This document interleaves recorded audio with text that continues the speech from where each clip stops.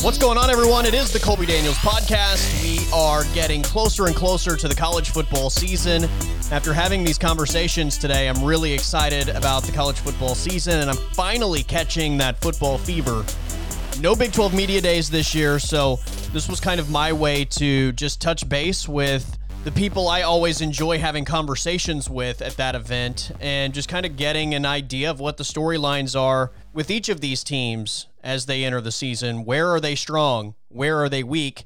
What do we have to look forward to as far as the teams in this Big 12 conference? So it was just great to talk football and great to preview each of these teams as we inch closer and closer to the football season. God willing, it happens. Please do me a favor and subscribe to the podcast, rate the podcast, review the podcast, share the podcast. I would appreciate that. You can find me on Twitter at Colby_Daniels, Instagram Colby.Daniels. And with that, let's just jump into it. Here is my 2020 Big 12 preview. We begin the Big 12 preview with the Oklahoma Sooners. Oklahoma goes 12-2 in 2019. Conference title, college football playoff appearance, and they are the favorites to win the league once again in 2020. Joining us to preview the Sooners, John Hoover, publisher at SISooners, allsooners.com. Check out his SISooners podcast and take a look at his YouTube channel. John, what's going on? Colby, it's been a long time, my friend. It's good to hear your voice. Well, I appreciate you having me on, first of all. That's very cool of you. Yeah, it's, you know what? Football season's right around the corner, and you're one of my favorite people to talk football, so. Well, that's kind of my wheelhouse. You guys used to ask me questions about the Oklahoma City Thunder on the radio, and I'm like, dude, I don't really watch the Thunder. It's not really my thing, yeah. Yeah, stick to football. Yeah, well, look, if football happens, I think we're all really excited. Last week was a big week when the Big 12 gave us the green light. It's funny that Oklahoma right now is a national story because they send kids home. They have kids come back this week, 9 positive tests. I know that's kind of looked at as a negative, but if anything, to me, when you look at what they've been able to accomplish over the last couple months, these 9 tests, to me, indicate they're doing something right, and maybe them being in the football facilities is the better way to go. To me, it was really illustrative of the multiple layers of protection that Oklahoma, Lincoln Riley, Scott Anderson, the Brock Schnabel, the medical crew, the testing, the laboratories, the facilities, Joe Castiglione, everybody has laid down all these layers of protection for the players.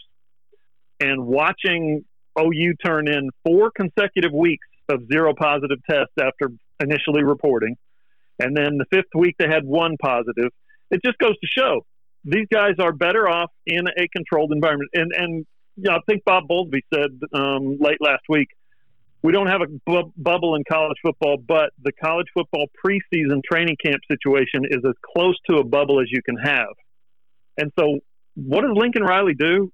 He looks at the schedule moves up, then the schedule moves back, then the schedule moves up again, and now it's moved back 2 weeks. He looks at the big picture and says, I can't put these guys through a 7-week training camp. I just can't. They're going to go stir crazy. So he gives them a week off, and I'll be damned, they come back and it's 9 positive tests. And it just underscores the job that OU has done in the preseason, and it underscores the need for these guys to be in a controlled environment.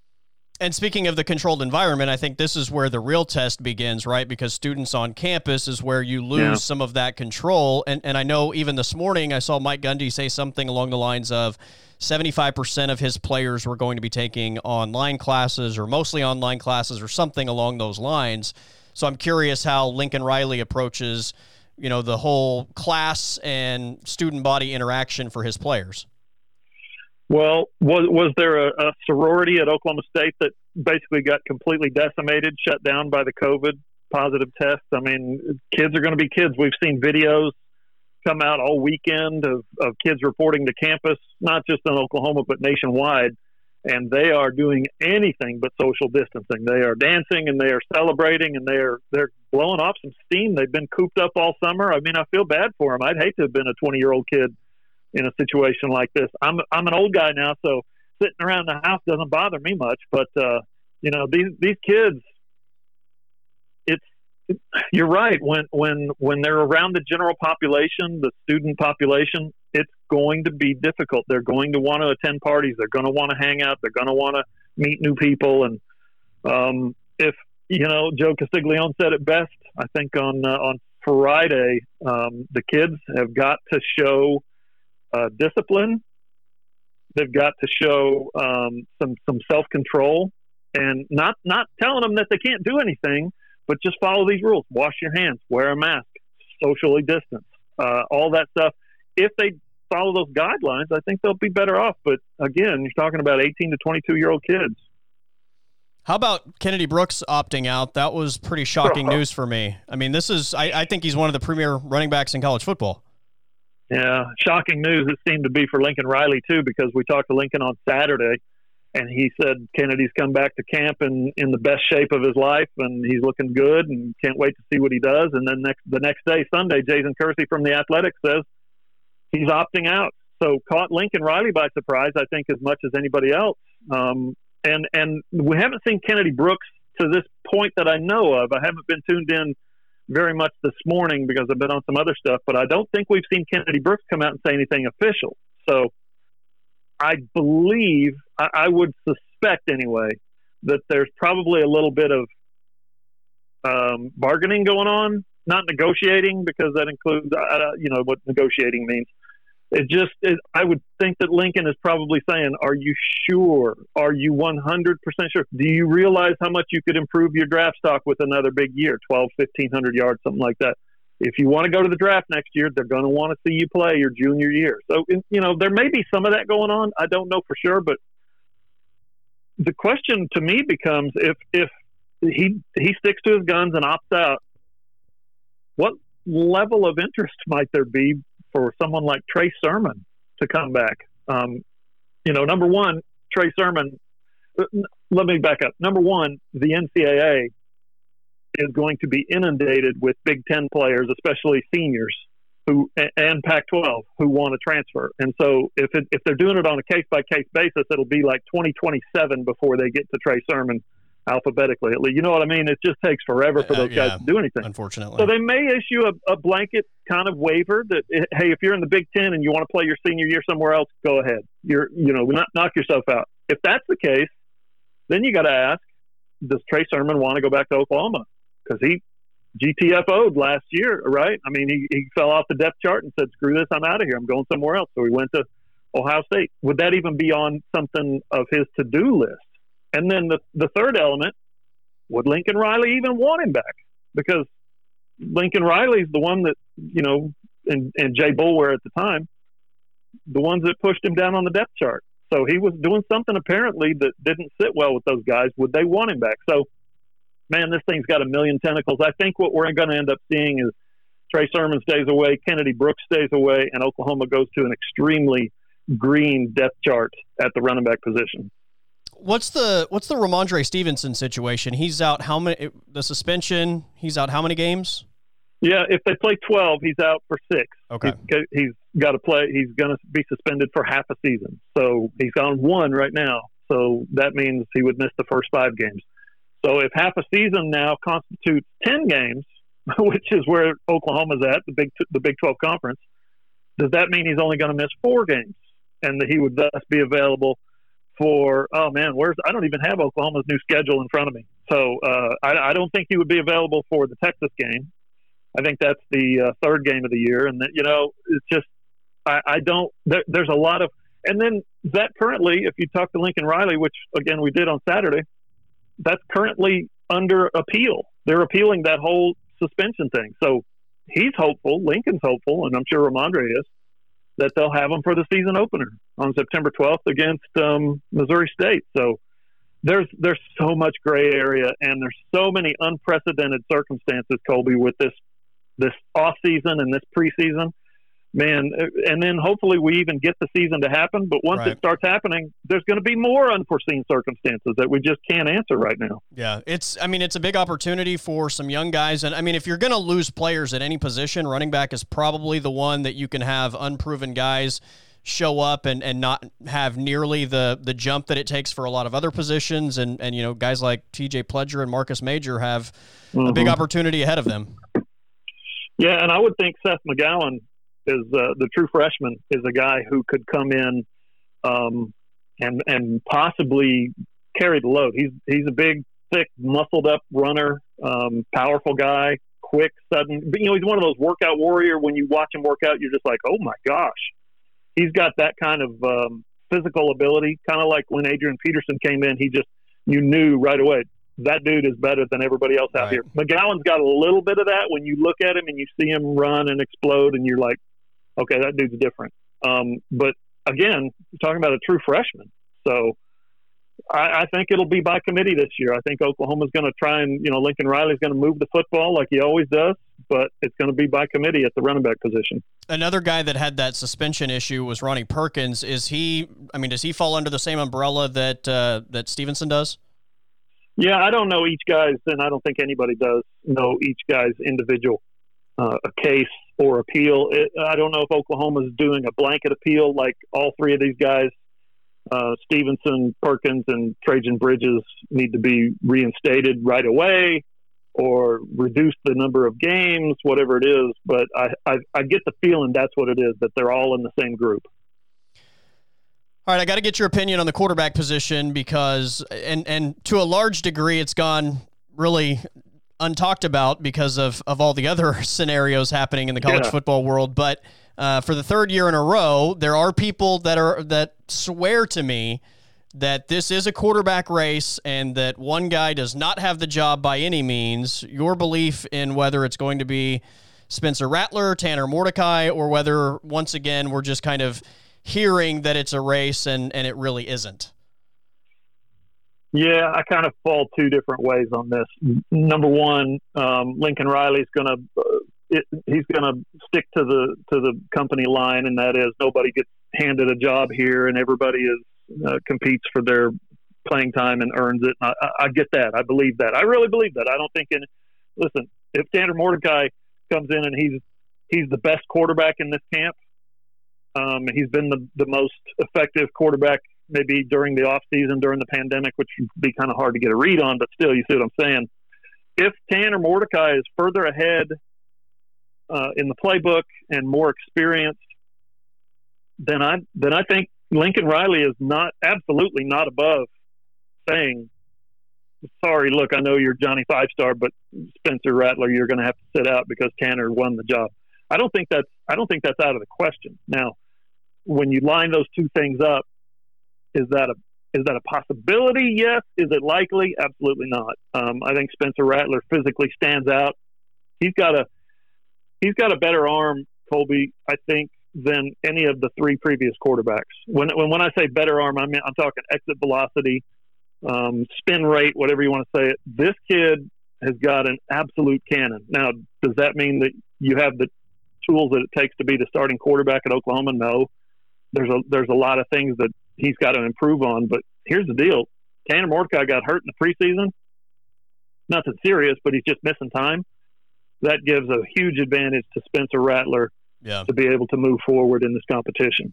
Well, the only part about this that's interesting to me, because I kind of fall in the same category as I have the last 2 years. Like, I think 2 years ago, it's Kyler Murray's job. He's clearly the better quarterback. And again, with Jalen Hurts, he comes in and even though he wasn't a polished passer, the skill set that he possessed alone was going to give him the best opportunity for them to have success. With Mordecai, I know Spencer Rattler has this all-world arm, but Mordecai's also one of those guys that when you watch him throw the football, there's a wow factor there. Like, he also has one of those balls that just kind of jumps out of his hand, and that to me is just a little bit different aspect in comparing this race to maybe the other ones. Yeah, and I'll tell you something else. Like I said, he's been there a year longer, so he knows the playbook, in Lincoln Riley's requirements, probably a little bit better. He's just maybe a little more familiar with it, a little more second nature. That's important to a quarterback. And then, he's from Waco, Texas. Spencer is from Phoenix, Arizona. I'm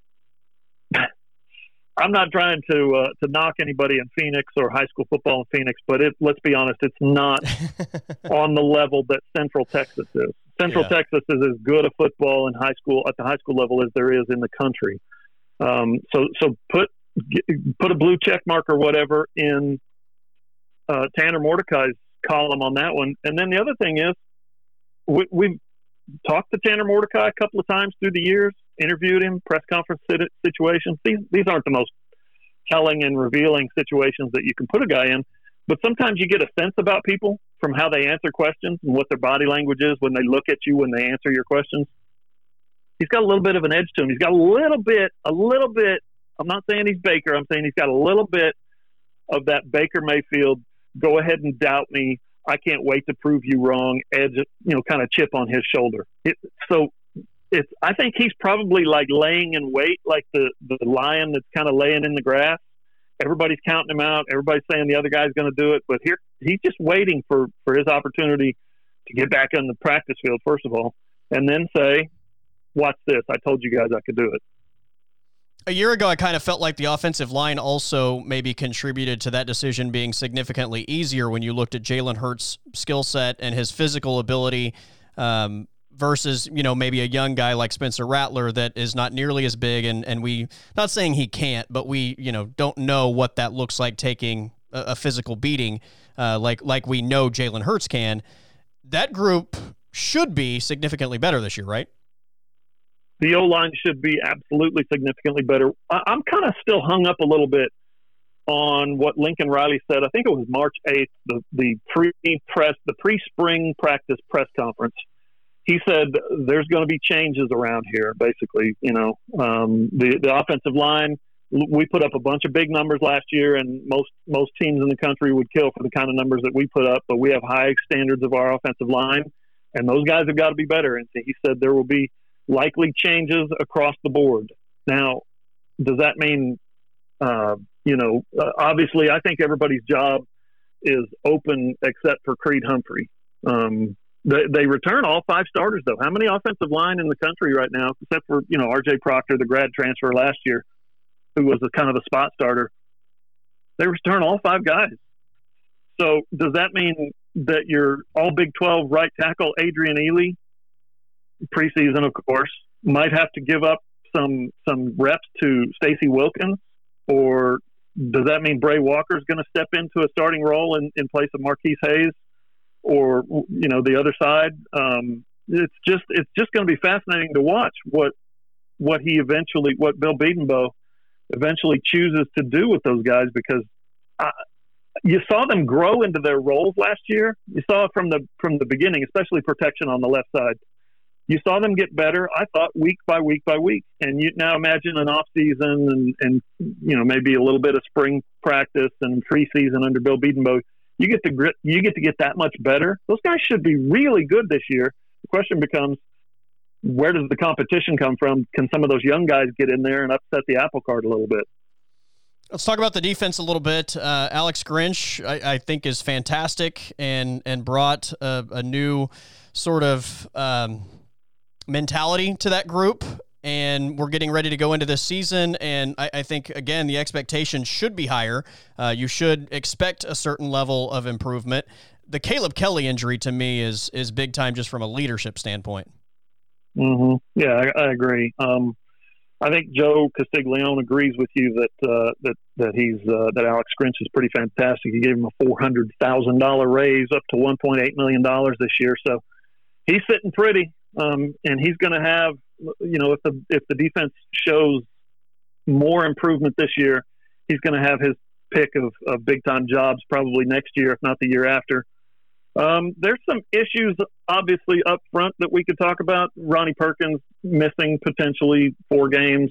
Who knows what the NCAA, how it's going to shake out? Could be 5 games. He's their best pass rusher. You saw a DUI in the off season. Just last week that affects. It's not going to affect much. Jalen Redmond got dinged for a DUI, but I don't think he's going to miss much time, if any.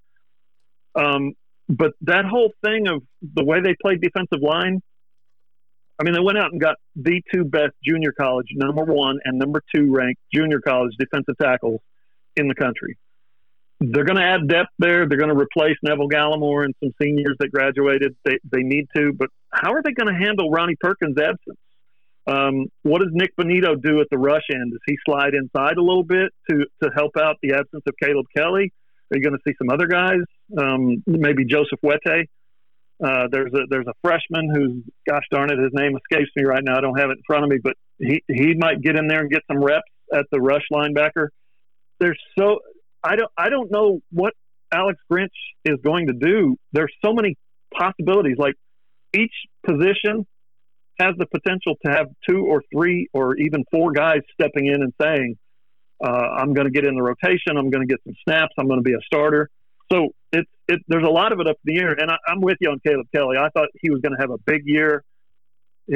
He's proven as a playmaker, very productive guy, game-changing plays in his career. And, I don't think he's going to seek a 6th year. I think he's kind of ready to move on. That's my guess anyway. I could be wrong. But the question then becomes, and I'm sure this will be next on your list, is if they figure some things out up front and they get those JUCOs in there and they get some guys in there that can make plays, and they figure they shake out the linebackers in the best position that they're going to be, what does the secondary do? That would be my next question. Yeah, it's funny because sometimes when we talk about teams preseason and you say, like, everybody's back in this unit, that may be a good sign. Sometimes having everybody back isn't a good sign, right?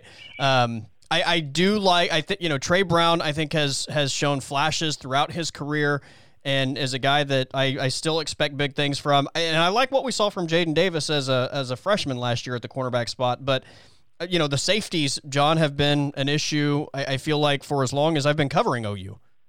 Yeah, it really has. And a lot of that reflected on Mike Stoops, I thought. But a lot of it just, Alex Grinch came in last year and he said, well, my safeties are Turner Yell and Pat Fields, and that's who we're sticking with. And every week. Those two. Every week we'd ask him and say, "What, you got any others?" Because sometimes those guys weren't playing really well. And he goes, "Nope, those are my best 2 safeties." And every week we'd go back in and say, "Anybody else?" "Nope, those are my 2 guys." They led the team in snaps at their position. Of all the starters, those 2 guys led their position in snaps because he refused to, through his evaluations in practice, he refused to put trust in anybody else. So then you look at, how things shook out in the bowl game. Turner Yell was obviously gone, but they had to, make some shifts and some changes and make some moves with some guys, and nobody was comfortable. And Joe Burrow and those guys, those receivers, just embarrassed them.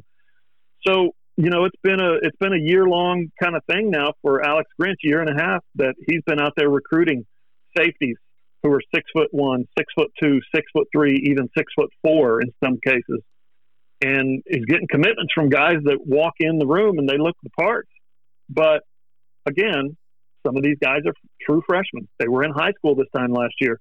Can you expect those guys to come in and take a junior's job or take a senior's job, like Turner Yell or Pat Fields are both juniors? Can you expect a young guy to come in there and outplay a Buki Radley-Hiles?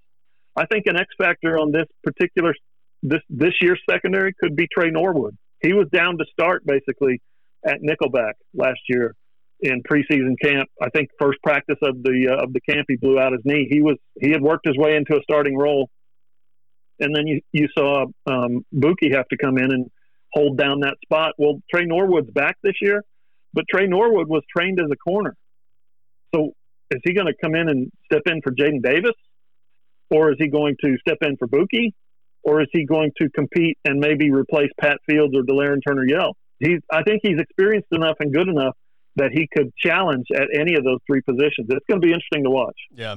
Hard to believe that this is going to be the 4th season for Lincoln Riley as the head coach. I mean, it just, when you consider everything he's accomplished, it feels like it should be longer than that. Nobody accomplishes what he has in only 3 seasons. But if you're evaluating each of his teams coming into the year, how do you, from a question mark standpoint, do you feel like there are as many or more question marks about this team coming into the season than anything he's had to deal with previously?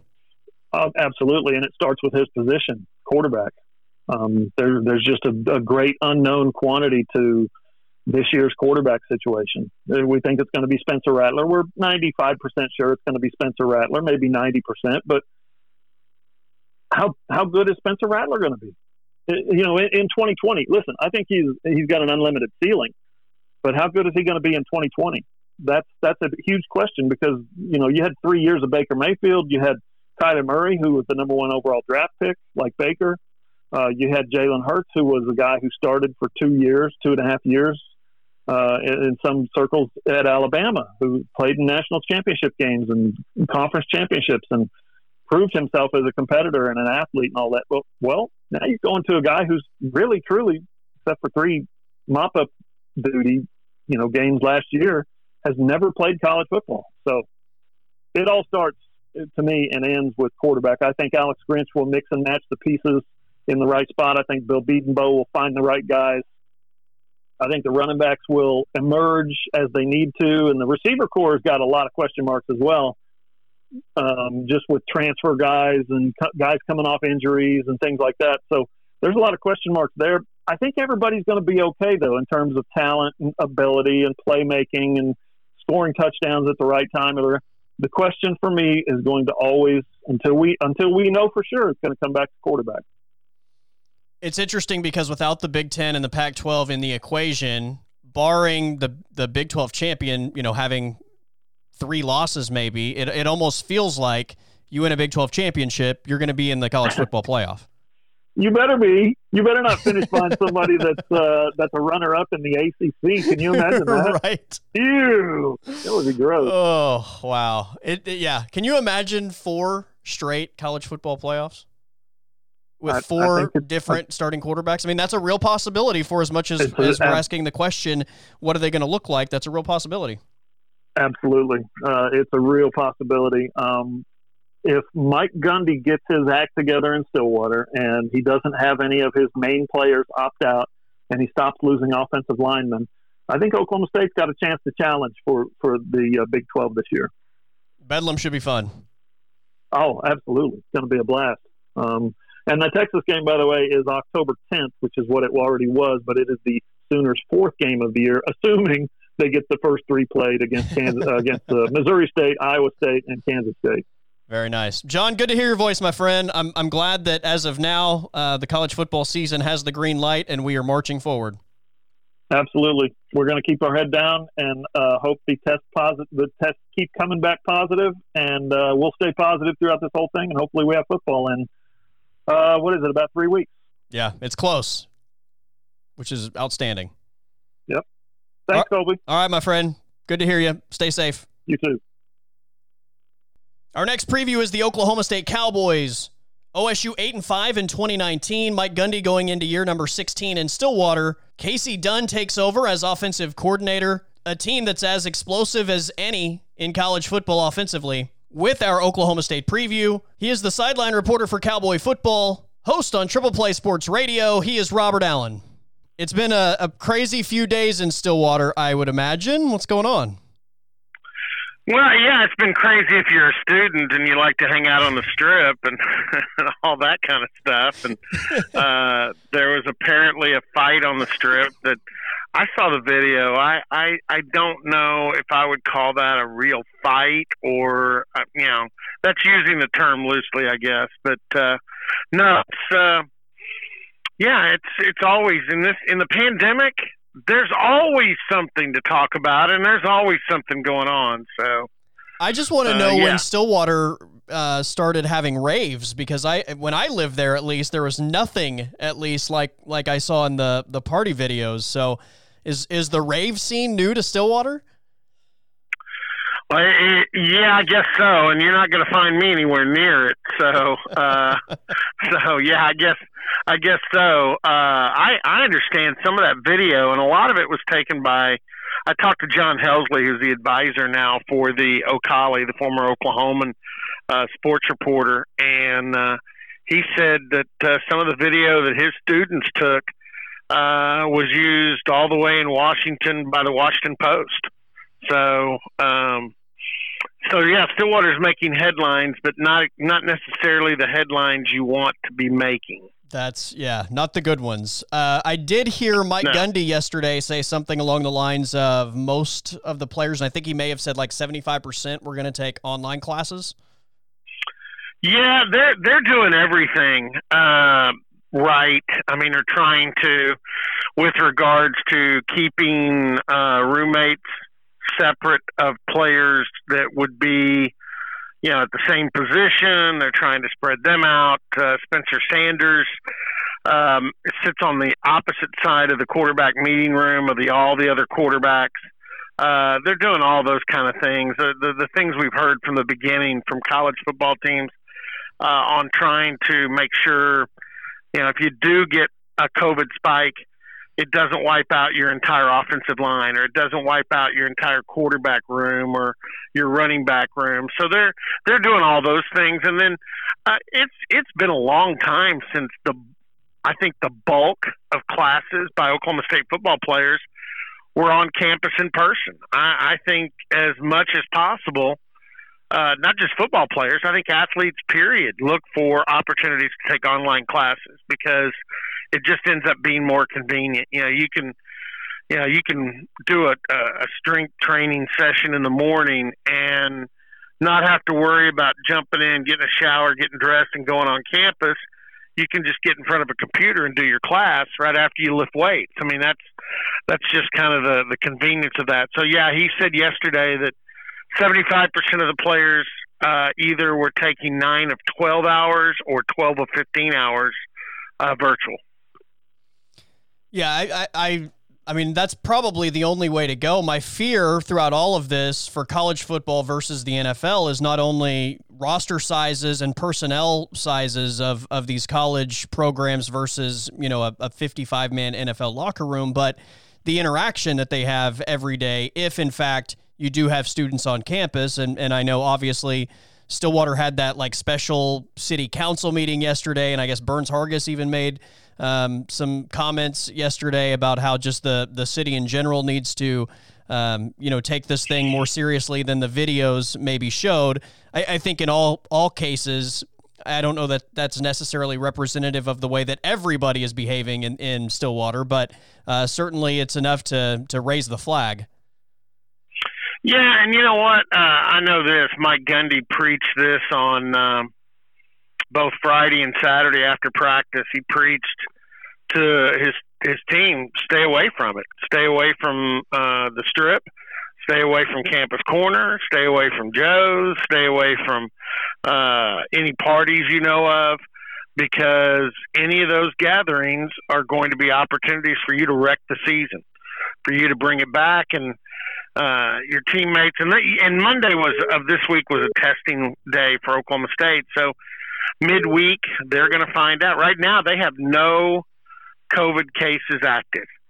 But and if they're that way Wednesday and Thursday, then it's going to be then I'm going to say the Cowboys showed unbelievable discipline and probably have a really, really good chance of moving on and playing football and having a pretty good season because they've learned how to keep themselves out of harm's way.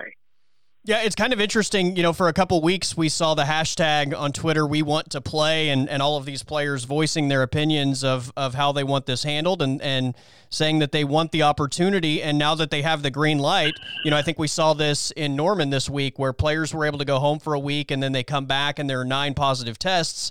This is the ultimate teaching moment for coaches because it's kind of that scenario where they say, we got you to this point, but now it's on you. You have to stay on the right side of things, or this thing is hanging by a very thin thread. And if we get too many cases, then this thing shuts down. But I think especially the situation in Norman is a teaching moment that it can disappear very quickly, but it's now in the players' hands. Well, and this team has learned over the course of the summer because, I'm just counting the guys that I know of. Some were announced, initially when they reported, it was the opening weekend that they reported Amen Agbanbamiga, who I think had tested negative, went to Tulsa for some of the protesting, came back, and when they did the second testing, he tested positive. There were, I want to say, 14 initials. Then I know they had a spike during the 4th of July, right after the 4th of July. By my count, there have been at least 27 positive tests. Now, that's just the ones I know about. And I don't get a report. Those are just ones I know for sure. And so my guess is they probably had north of 30, 35, maybe even more. I don't know. but those are the ones I know about. So Oklahoma State's had their, they've learned their lesson. Malcolm Rodriguez, a guy who I think is immensely disciplined, somehow came up with it and served his quarantine in a camper on his family's driveway. So his mom would come out and put the meals, the tray, of food by his door. And then when nobody was around, he would come out and go in the garage and lift weights and then disinfect the weights and the garage and go back in to the camper and serve out his quarantine. So that's awesome. Yeah, I mean, so and that's the other thing. You mentioned it. Coaches are telling their players, it's up to you. If you want to play, do the right things and we'll have a chance to play. If you don't, go get filthy in COVID and go to the strip and jump into a mosh pit and do everything, and we're not going to have a football season. So I think Oklahoma State's at a good point. I talked to John Walters, their play-by-play voice at Iowa State. I think they're at a good point. I think Oklahoma, had a spike coming back from this, but I think they'll be fine. Everything I hear about teams around the league in the Big 12, in fact, if you look at Oklahoma State, their biggest concern right now probably has to be their non-conference opponent, Tulsa, that has stopped working out because of a COVID spike. So right now it looks pretty good in the Big 12, but a week from now when everybody's got their students on campus and they've had a chance to get into trouble, let's see if they did or not. Yeah. Well, let's talk about this football team in reference to, that part of it not being in the equation and the football aspect of this. And let's just start with the quarterback position, because obviously Oklahoma State has a guy that is incredibly talented, dual threat quarterback that I think has a massive ceiling in terms of what kind of player he can be. We saw some of those, freshman mistakes that everybody seems to make early in their career a season ago. What's the expectation for you on how improved Spencer Sanders will be this year? My expectation is more in the realm of eliminating mistakes, because I've seen enough of Spencer to know, can he run the ball, make some plays? Absolutely. Can he throw the ball? He can spin it pretty good. Now, if he can eliminate mistakes and do all the other things that he did last year, he's a terrific quarterback, and he's got the guys around him that can make him look good, and he knows that. That's to me, this is the biggest question mark going into the season, as far as whether Oklahoma State can maximize the talent they've got, and that is Spencer's development and how much better he is. There's no doubt. Mike Gundy said it the other day that he brought in Tim Rattay with the idea that, now remember, it's been a long time since Oklahoma State had a quarterback coach that didn't have to work hard during the week to get ready to call plays. Right. That's been the standard. The quarterback coach has been the coordinator and called plays, which takes a lot of time. Tim Rattay's time is devoted to the quarterbacks. Casey Dunn's the guy that's going to call plays. So I think that's going to go a long way, hopefully, towards speeding up Spencer's development. I think they had a good off season, even though they were separated a lot of it, and a lot of their teaching sessions were done over the computer on Zoom. But everything I hear and everything I hear from the coaches in practice is that Spencer's looked good. He's minimized his mistakes. One of the things they focused on was not giving up the play so quickly and tucking the ball and running. They wanted Spencer, or Tim Rattay wanted to teach Spencer how to hang in there and wait on the receiver and wait on the play to develop and make the throw. So we're going to I think we'll find out pretty quick. If you remember back last year, one of those games where Spencer had some miscues, they jumped out to a 20-0 lead, and then Tulsa picked him a couple of times, and Tulsa took a 21-20 halftime lead. So I think Tulsa is going to be good enough to give us at least a window into how much better Spencer Sanders can be this year. You mentioned Tim Rattay and Casey Dunn as well as a first-year OC. My guess is the offense is going to look a lot like it has in the past, but anytime you have a change in OC, then maybe tendencies are going to be a little bit different. What do you anticipate Casey Dunn bringing that will be noticeably different, if anything? More throwing to Chuba Hubbard and the running backs.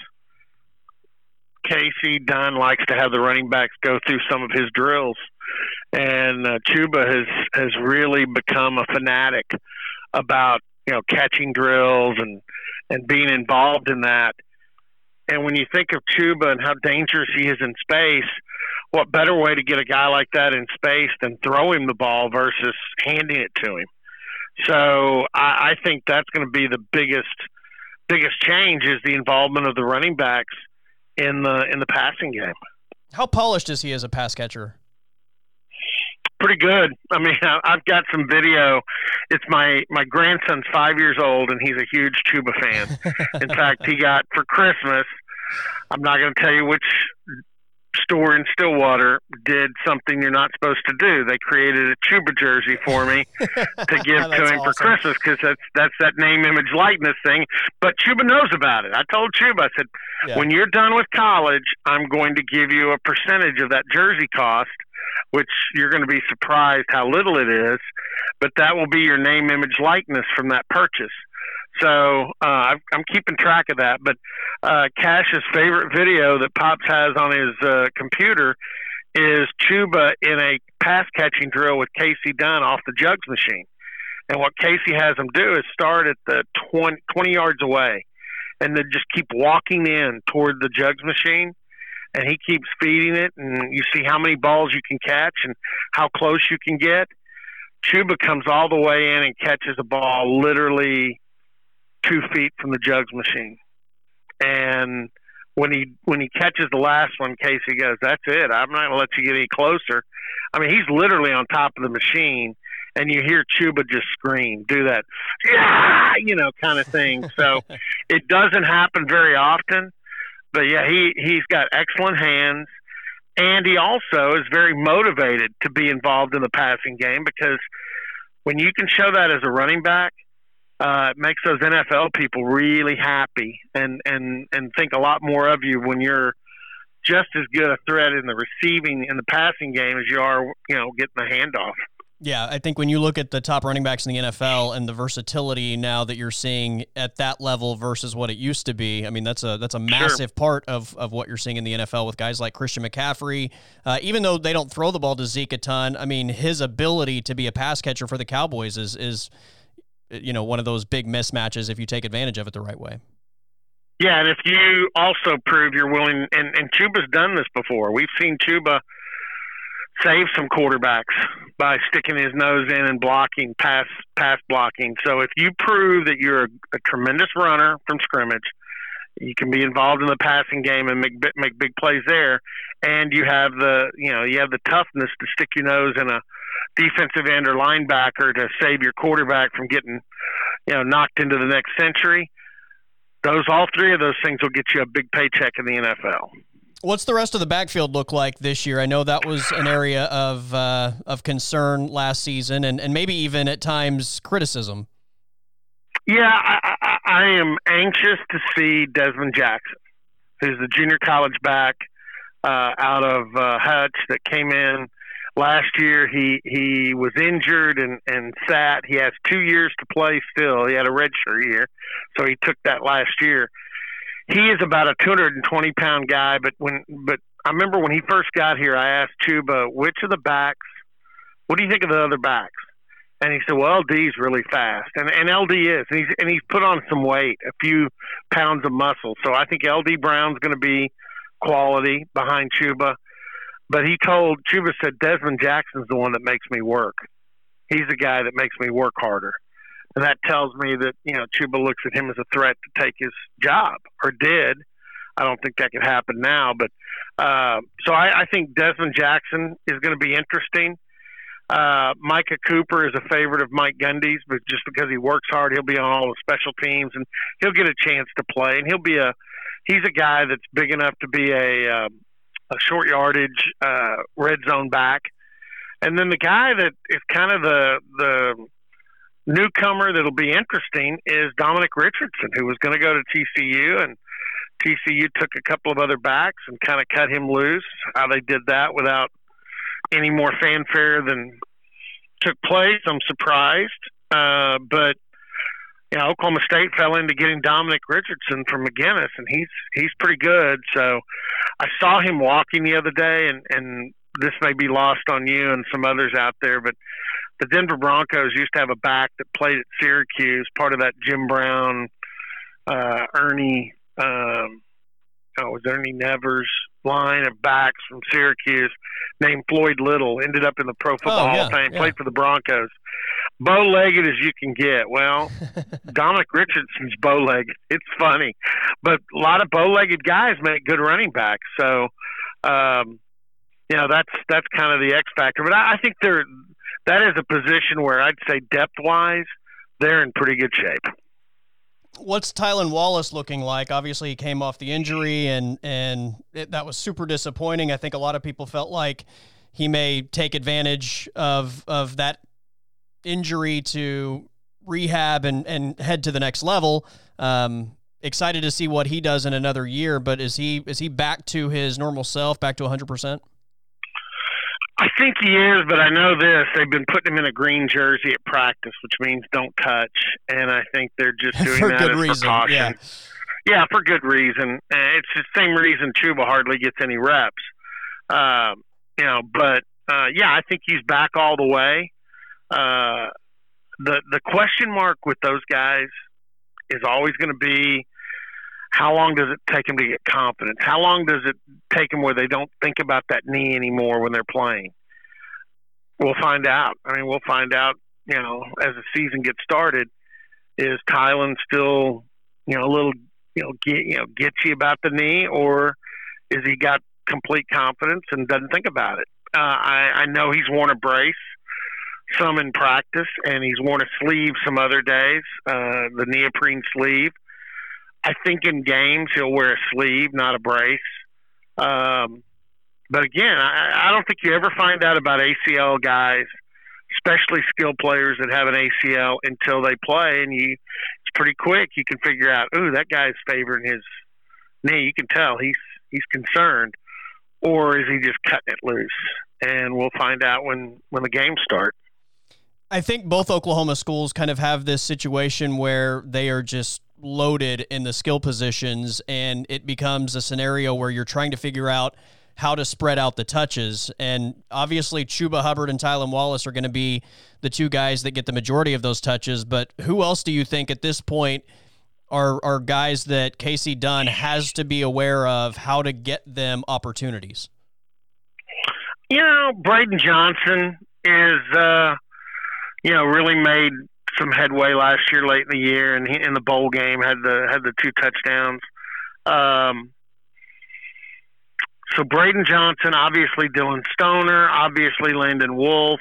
I think Langston Anderson, who's a 4-star receiver that redshirted last year out of Colleyville Heritage in Texas, is going to have a breakout year. I think Brennan Presley, the freshman from Bixby, I think you'll see him on returns, and I think you'll see him some in the game. He's electric. There's a reason he was the player of the year in the state of Oklahoma last year. Unbelievable, talent. And then I'm anxious to see how much the transfer. I'm trying to think. What's D's last name? D. Anderson, the transfer from LSU. He's a big, tall, 6'5", kind of post up. He'll be great in goal line situations to run the fade at him. And then I think you're going to see Jelani Woods. The tight end, the former quarterback at tight end. He's the NFL guys love him because monster, he is a monster, and he's an athletic monster. So I think you've got to take advantage of him. I know this: when you ask Casey Dunn about options and does he feel he's got enough, he just laughs. Yeah. He just laughs like, if they want, it's one of those deals where if they want to take something away, let's say they want to take Chuba in the running game away, and they put 7, 8 in the box, Really? You're going to man up those receivers? It's a good problem to have, yeah. Yeah, or if you want to take the passing game away and go with a light box, 4 or 5 guys in the box, well, guess what? Chuba can pick his way through a light box in a hurry. So, yeah, I think that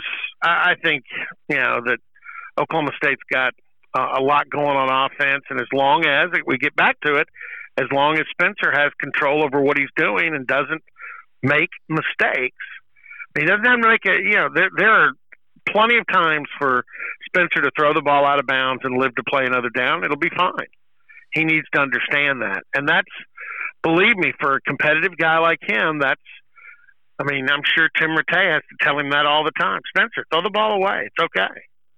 What was the role of the 2 offensive linemen that were asked to leave last week? Were those guys that you felt like were going to play? Were they starters, or what's the situation there? Yeah, Bryce Bray would have started. He would have been probably starting right guard, and then I think Farrell would have been a backup at tackle. Bray had a lot of experience. That's a bummer deal. Hated to see it. It was silly, but it was. I understand where Gundy was coming from on saying no, you're going to have to go. Fortunately, it was nothing against the law, and Farrell's already landed at North Texas, and I'm sure Bray will land at a Division I school. But the good thing is you've got Charlie Dickey as your offensive line coach. You had Josh Sills transfer from West Virginia. He was an all-conference second-team lineman at West Virginia. He plugs in at left guard. You've got Tevin Jenkins there. And then the right side will probably be the young side. Hunter Anthony, who started several games last year, probably at right tackle. And at right guard, either Cole Birmingham, who was a big kid from Katy that came in the same class as the running back from Katy, DeAndre Glass, that has kind of struggled. But Birmingham he's 6'8", 310 pounds, and that's a pretty good sized guard. And then at center, you've got Rye Schneider back, but Tyrese Williams, who got some publicity for pulling a GMC truck around his neighborhood during the pandemic as a conditioning strength exercise. He's having a whale of a summer and camp. Rob Glass and Charlie Dickey both, they brag about this kid. He used to be the guy that was last in everything. Now he's the guy who's first in everything. So yeah, they've still got some options. And then you're going to have a bunch of young guys come along in a hurry as backups, because you're going to have some guys get banged up over the course of the year. It helps that backup guard Hunter Woodard plays both sides. It helps that Hunter Anthony can play all 4 positions except center. He can play both guards, both tackles. A little bit like what Joe Wickline used to do, Cody, is that they cross train. Charlie Dickey cross trains all these guys to play different positions, and that always helps. Is depth as big an issue on the offensive line as it has been the last several years, or is that something, I know it's something that takes time to develop, but is that something that you feel better about now than maybe in the previous seasons? I would have said with Bryce and Farrell here, I would have said it was not an issue at all. It was in fact, it was a plus. Without them, it becomes a mild issue, not okay. A major. But if you were to have a rash of injuries, then you would. But with those 2 guys before they left, you could have had 2 or 3 injuries and still put a good offensive line out there. Now, if you got 2 or 3 injuries, you might be holding your breath a little bit. Well, let's talk about the defense a little bit. I kind of felt like going into last year, and especially at the beginning of the season, the OSU fan base was about ready to pack the bags for Jim Knowles. I thought for the most part last year, at least from my perspective, it seemed like that group maybe overachieved. Thoughts just in general about where the defense is, I guess, going into the year? I was hoping we would talk about defense first. I think no, I'm serious. Really? I think I think I am more excited about defense at Oklahoma State than I probably have been in 20 to 30 years. Holy cow. I mean, I'm going back to Pat Jones, and when he first became head coach, and you had Leslie O'Neal, who oddly enough this year got voted into the College Football Hall of Fame. But when you had Leslie O'Neal and John Washington, you had Matt Munger at linebacker, you had Mark Moore at safety, Rod Brown was on that defense, Rodney Harding, I think, was on that defense too, that ended up being a Canadian Football League Hall of Famer. Yeah, I think the defense is going to just shock people.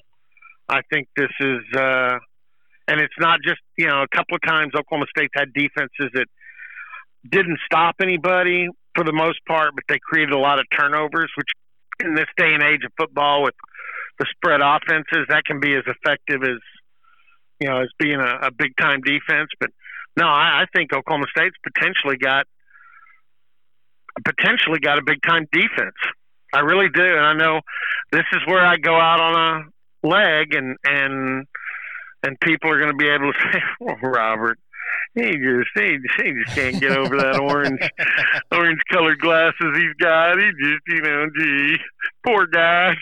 He's talking about Oklahoma State having a good defense. Mildred, come in here and listen to this podcast. This Robert Allen guy, he's crazy. But I'm serious. I mean, you've got Malcolm Rodriguez, Amen Bonbamiga at linebacker, Devin Harper supposedly having a big-time camp, and Calvin Bundage has been a defensive player of the day. There's been a Calvin Bundage sighting. I was actually going to ask, is he still around, or what's the deal? Because I know last year there was constantly the questions about whether he was ever going to return, and a lot of fans, I kind of felt like at times, used him as the reason why they weren't playing as well as they should, but yeah, Jim Knowles told me he has been fully engaged. He has been making plays, and that he's going to be a factor this year. Now, he's not going to start. I mean, Malcolm Rodriguez and Amen Bonbamiga both were all second-team All-Big 12. Both had over 100 tackles. Malcolm had game-winning plays like the pick six at Iowa State, and Bonbamiga had a lot of big plays. So, you're fine there, but to have Calvin Bundage coming off the bench, especially maybe as an edge pass rusher, that's the other thing. Let's go back to the defensive line. Trace Ford, who played really well as a freshman, plays that hybrid Leo end where he can play back as a linebacker, he can be on the line, rush the passer, do all kinds of things. He has gone from being 235 to close to 250 without losing a step. He looks like, he looks serious. And then you've got Cameron Murray back, Israel Antwine back, Sione C inside, Samuele Tuihalamaka. Who else am I forgetting? Brendan Evers, Amadou Fofana. Tyler Lacey's the starting defensive end on the other side. I was about to say the two D-ends with Trace Ford and Tyler Lacey, both of those guys, I felt like every time I watched OSU last year were like making flash plays. I really liked just the potential from both of those dudes. Brock Martin is healthy. He's as healthy as he's been since he showed up here, and he was pretty good initially before he hurt that shoulder. So the defensive line is deep, and I think it's going to be pretty good. We just talked about the linebackers and the depth there, and then you get back in the secondary, and probably the biggest difference maker has been Christian Holmes, the Missouri grad transfer. He's been great at corner, and you've got Rodarius Williams, and you've moved Jarek Bernard Converse. He's got a hyphenated name now too. To corner, and he's good. You've got Colby Harvell-Peel, Trey Sterling, Tanner McAllister. They moved Thomas Harper back over to safety. He's been playing well there. The kid from John Marshall, Taylor. There was a defensive player of the year in the state a couple of years back. Jason. Yeah, this defense has got a lot of dudes. And, I get excited. And I tell you why, Colby, because defense at Oklahoma State really hadn't been great for a long, long time. It's had its moments, like I said, mainly in forcing turnovers. But I think this could be a really, really good defense. One that, that opposing offenses are like, oh, damn, these guys are – I don't know if we can score on these guys. I mean – if you had to pick one thing from the defense that maybe hinges on it being a really successful season or not as successful as you're anticipating, what would you say that one thing is? Is it a position group? Is it one position? Is it? It's one guy. Okay. I mean, we've seen everything. We've seen the linebackers play good. We've seen Kobe Harvell-Peel and Trey Sterling. Now again, I think Christian Holmes at corner as a lockdown guy can be a difference maker. But I'm going to say if Trace Ford stays healthy, I think Trace Ford is I think he's a wrecker. I think he's a wrecking machine. As big now and strong as he is and as athletic as he is, he's going to be hard for people to account for. And if he stays healthy and Jim Knowles and Joe Bob Clements and Greg Richmond and all those guys coaching on that side of the ball can find all kinds of ways for him to impact because he can line up practically anywhere. If he stays healthy, I'm pretty convinced that people are they're gonna say, yeah, Robert Allen was right. They're a lot better defensively, So, but I get excited just because I love defense. I mean, that's not that I don't love offense. I understand the excitement. I mean, Brandon Weeden taught me how to really love to watch offenses spin the scoreboard and quarterbacks to spin the football. But I still like to see defenses dominate, and it hadn't happened in Stillwater in a long, long time. Those are, I'm ready to watch that defense play now. You certainly got me a little excited to see what that group looks like this year. Well, and the other thing is, I think Jim Knowles, there's a learning curve. I mean, you go anywhere in the Big 12 where defensive coaches come in, and there's a learning curve. In fact, I don't know what Tom Herman was thinking because I know they had problems at Texas last year, but the problems weren't with their defensive coordinator, Todd Orlando. Their problems were he didn't have any healthy bodies. I mean, they had like 6 guys limp off the field against OSU, and they didn't come back for weeks. Yeah, and they got rid of Orlando. Well, his problem was really somebody had to fall on the sword, and it wasn't going to be Tommy. No, and he's a guy that I think really had learned how to play defense in the Big 12. I think Iowa State's guy knows how to play defense in the Big 12. I think Alex Grinch is getting to the point where he knows how to play defense in the Big 12. But I think part of Jim Knowles, it took him a couple of years to say, okay, these cats here do it differently. I got a feel now for what they're trying to do. I think he's got a feel, and I think he has real ball players. So I know you're right. After his first year, OSU fans were like, God, Gundy can pick offensive coordinators, but gee, many Christmas. He's killing us on defense. And I think, they're going to see now that I think they'll like Jim Knowles, and I think they're really going to like Trace Ford. He's I think a real he's going to be one dude. of the elite defensive players in the league. So stay healthy. You need to stay healthy. For sure. Hey, before I let you run, how do you think Yursich is going to do in Texas? I think he'll do really good. I mean, he certainly got a pretty good recruit last weekend with the quarterback from South Lake Carroll that was number 1 in the class in 2022. I hate it, but that may be his Mason Rudolph type quarterback recruit for the Longhorns. I think he'll do really, really good. I think Sam Ehlinger will like, I know OSU, I never understood. OSU fans never had that great appreciation for Mike Yursich, but when you play for him, when you're a quarterback for him, you love him. He's got a little bit of a salty demeanor that I appreciate, and I think probably Sam Ehlinger will appreciate. He's inventive. He's got an imagination.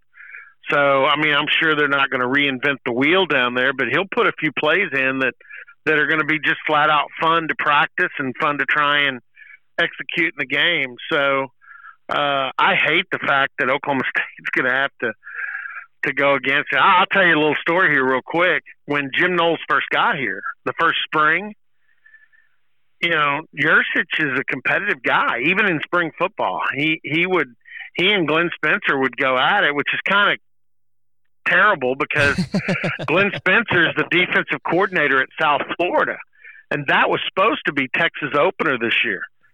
South Florida at Texas, and so nice. It was going to be Spencer against Yursich again. And the funny thing is, last year, even though Yursich wasn't calling the plays, Spencer was defensive coordinator at Florida Atlantic, and they opened up at Ohio State. So this was going to be the second year in a row that Spencer and Yursich were on opposite sides week one, but because of, you know, COVID-19 and all the stuff, they're not. Texas is playing UTEP for their one non-conference game. But the story I was going to tell was Knowles' first spring here. You know, he comes out, and the first time they scrimmaged, Yursich, I mean, he throws the book at Knowles. I mean, he's throwing quarterback throwback and you know, what's the play? OSU has one about every game. Where the running back pitches it back to the quarterback. Flea flicker? Flea flicker. Yeah. I mean, Yursich is pulling all reverse plays.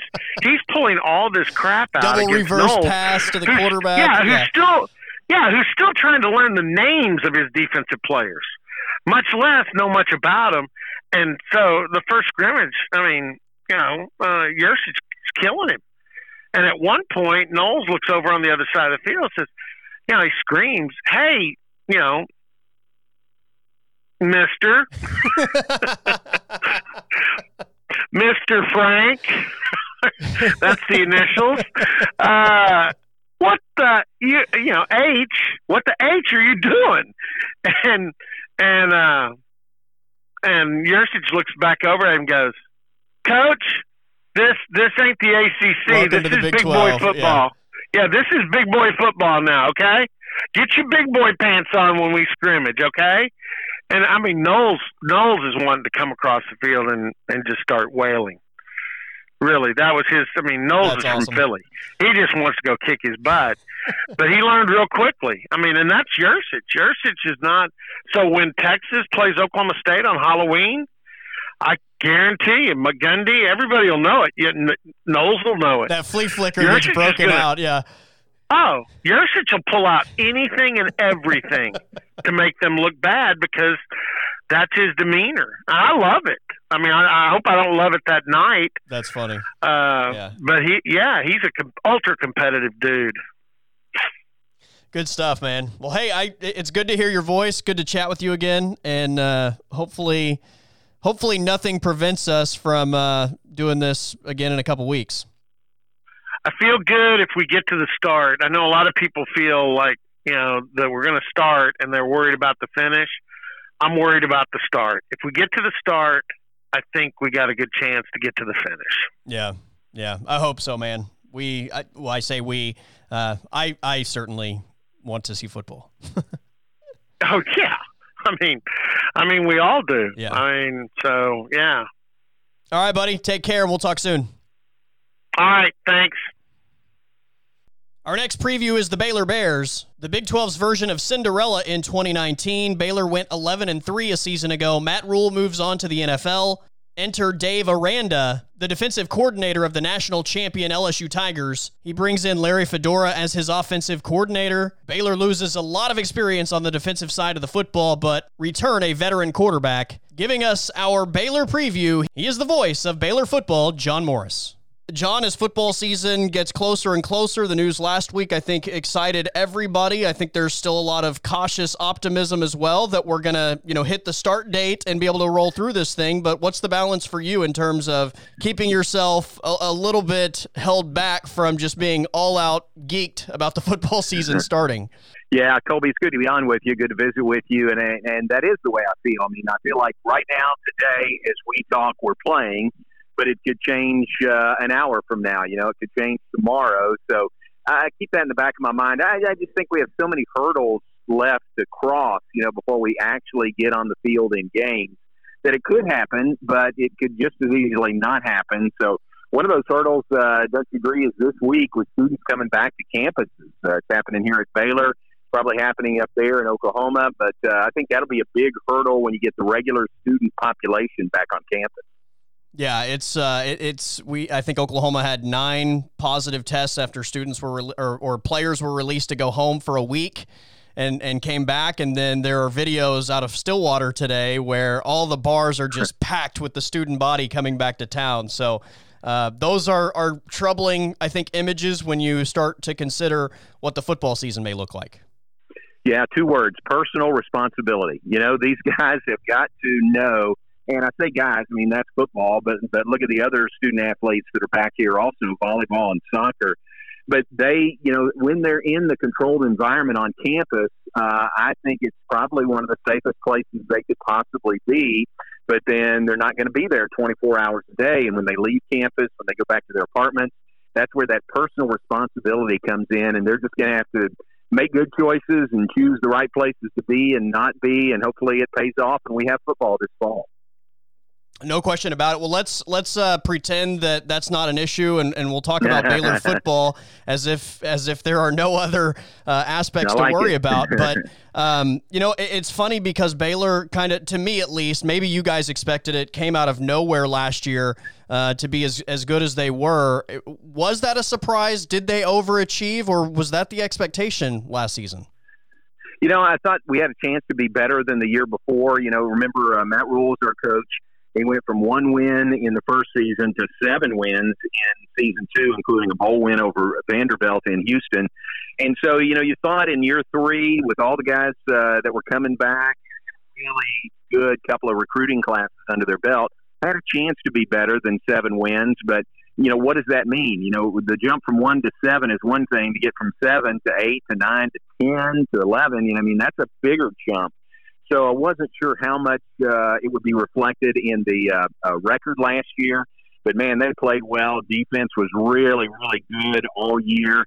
And, the 11-3 record last year for Baylor, a Super Bowl trip. 2 of the 3 losses were to Oklahoma. So, no shame in that whatsoever. Oklahoma was really, really good. But, to answer your question, I would say I expected the team to continue to improve, continue an upward climb. But I wasn't sure it would be 11 wins. So I've got to admit something. As soon as I saw Matt Rule was taking the Carolina Panther job, in my mind at least, I immediately removed Baylor from contention in the Big 12.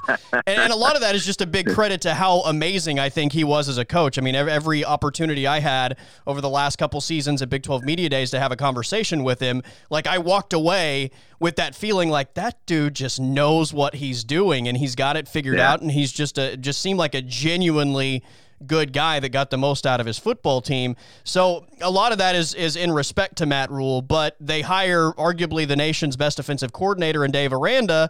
And so I think at that point I opened my mind up a little bit to the possibility that Dave Aranda might be able to put something together. Yeah, and I think you're right. I think you're right on target. I would say give credit to our athletic director, Mac Rhodes, who identified Matt Rule and got him here, when he wasn't a name that was even being mentioned, with the Baylor opening would have been 4 years ago. And then Mac just went back to work and, set his sights on Dave Aranda. And, I have been around Dave some, not as much as if it was a normal spring and summer going into the fall, but I've been around him some. And he is just really, really impressive. I mean, I think his football IQ is just off the charts. And I think it was a great, great hire. So I'm really excited about this year, the first year under Dave Aranda. So he's a defensive guy, and that was really the group that impressed me the most a year ago. But you're talking about some big names that leave that defense. James Lynch, Bravion Roy. I thought Graylin Arnold was one of the most underrated players in the conference a year ago. From a personnel standpoint, what is that group looking like going into this season? Yeah, you're exactly right, Colby. We lost 9 of 11 starters defensively, and those guys you mentioned, and I'd throw Clay Johnston in there, who was drafted by the Rams also. So there are some significant losses for Baylor starting-wise on that defensive side of the ball. But the good news is there are a lot of guys who will now step in and start who have played. Maybe they haven't started. They weren't starters last year, but they have played.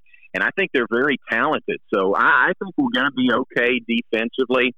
That might be the big question mark for this team going in is how do you replace 9 starters on the defensive side? But I think we're going to be better than okay. I think we're going to be good there. With Dave Aranda's background on the defensive side, and he's got Ron Roberts here as the defensive coordinator. So I think we're going to be fine there defensively. There's just there's just too much knowledge in that defensive staff meeting room that I think it won't pay dividends for Baylor. Well, on the offensive side of things, they bring in Larry Fedora, a guy that's very familiar with this league, and that should be fun. Yeah, and coming back to Baylor, Larry was here a few years ago, and it's fun to see him come, circle around and be back here as the offensive coordinator. He's got now the head coaching experience that he didn't have when he was here before. Of course, head coach at Southern Miss in North Carolina, a year in Austin as whatever the title was, advisor or something last year. But really cool to have Larry back. I have kept up with him, and followed his track record since he was here before. So I think our offense is in really good hands with Larry Fedora. And Charlie Brewer as well, who's honestly one of my favorite players in the conference to watch. Yeah, and Charlie, I think that if you've got a veteran quarterback, if you've got a quarterback that has been around the league, that has seen a lot of things as your quarterback, I think that's a real plus.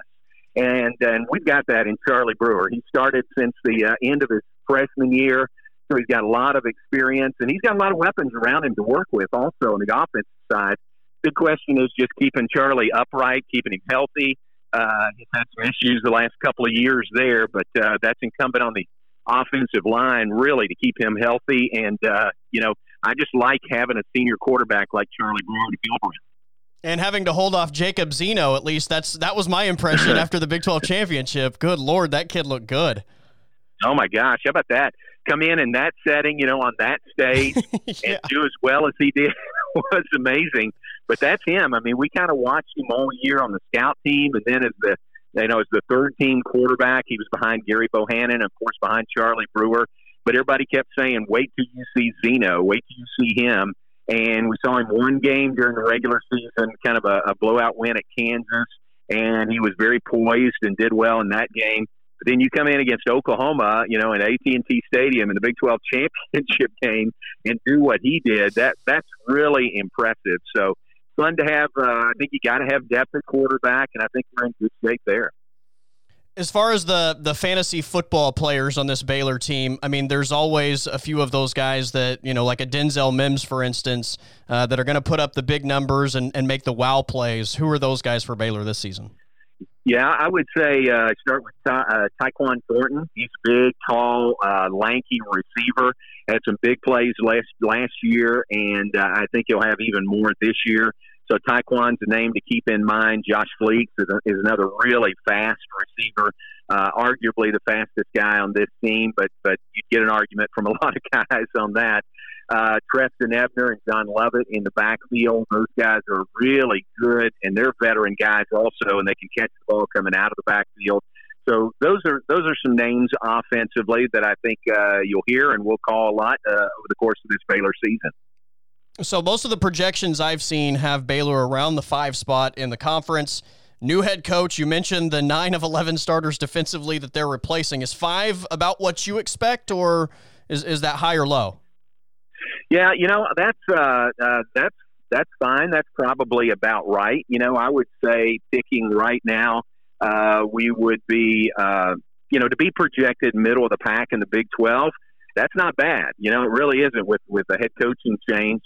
And I've always thought that, there sometimes is that adjustment season, adjustment year when you change coaches, that it just takes a while to get everybody on the same page.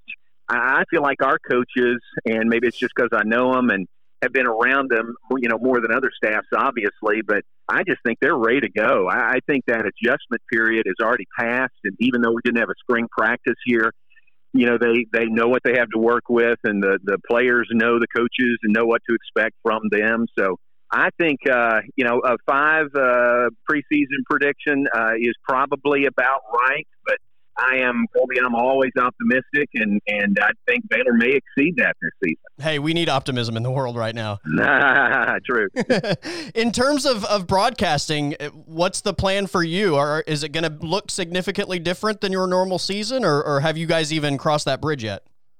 No, we're starting to. Once we got the schedule last week and knew that the Big 12 is going to move forward and play this year, or the plans are to play, then we've got to, get going and get all our plans in place also. There's still more questions than answers in my mind. I think our booth is a good-sized booth at McLean Stadium. I think we'll be fine there. I don't know about travel yet. I would be surprised if we travel with the team. Our travel may be separate than them, but I just hope we get to travel and go to the road venues this year. There's another scenario out there that has us calling road games from home, from McLean Stadium. And we'd make that work if we had to, but boy, there's nothing like being there, and being on the site. So I hope that happens this year. We're still working through a lot of that stuff. Well, I've got to say, in terms of McLean Stadium, especially, and I've only been there for a night game, but at night, that place is absolutely gorgeous. Well, we're proud of it. We really are. It's a good size for us, and it's a great location right on the Brazos River. And, it's turned into a real home field advantage for Baylor. Our fans are really good here, and they know their role, in helping Baylor become a winner. And it sure was fun last season as Baylor was, won 11 games total, and obviously had a good home record last year as well. So we love McLean Stadium. It's just one of the jewels, really, I think, on the river in college football. Well, John, I'm really hoping that we'll be able to touch base again in a few weeks, and football is rolling on, and we're talking about football, and nothing is shut down, but I certainly appreciate your time today.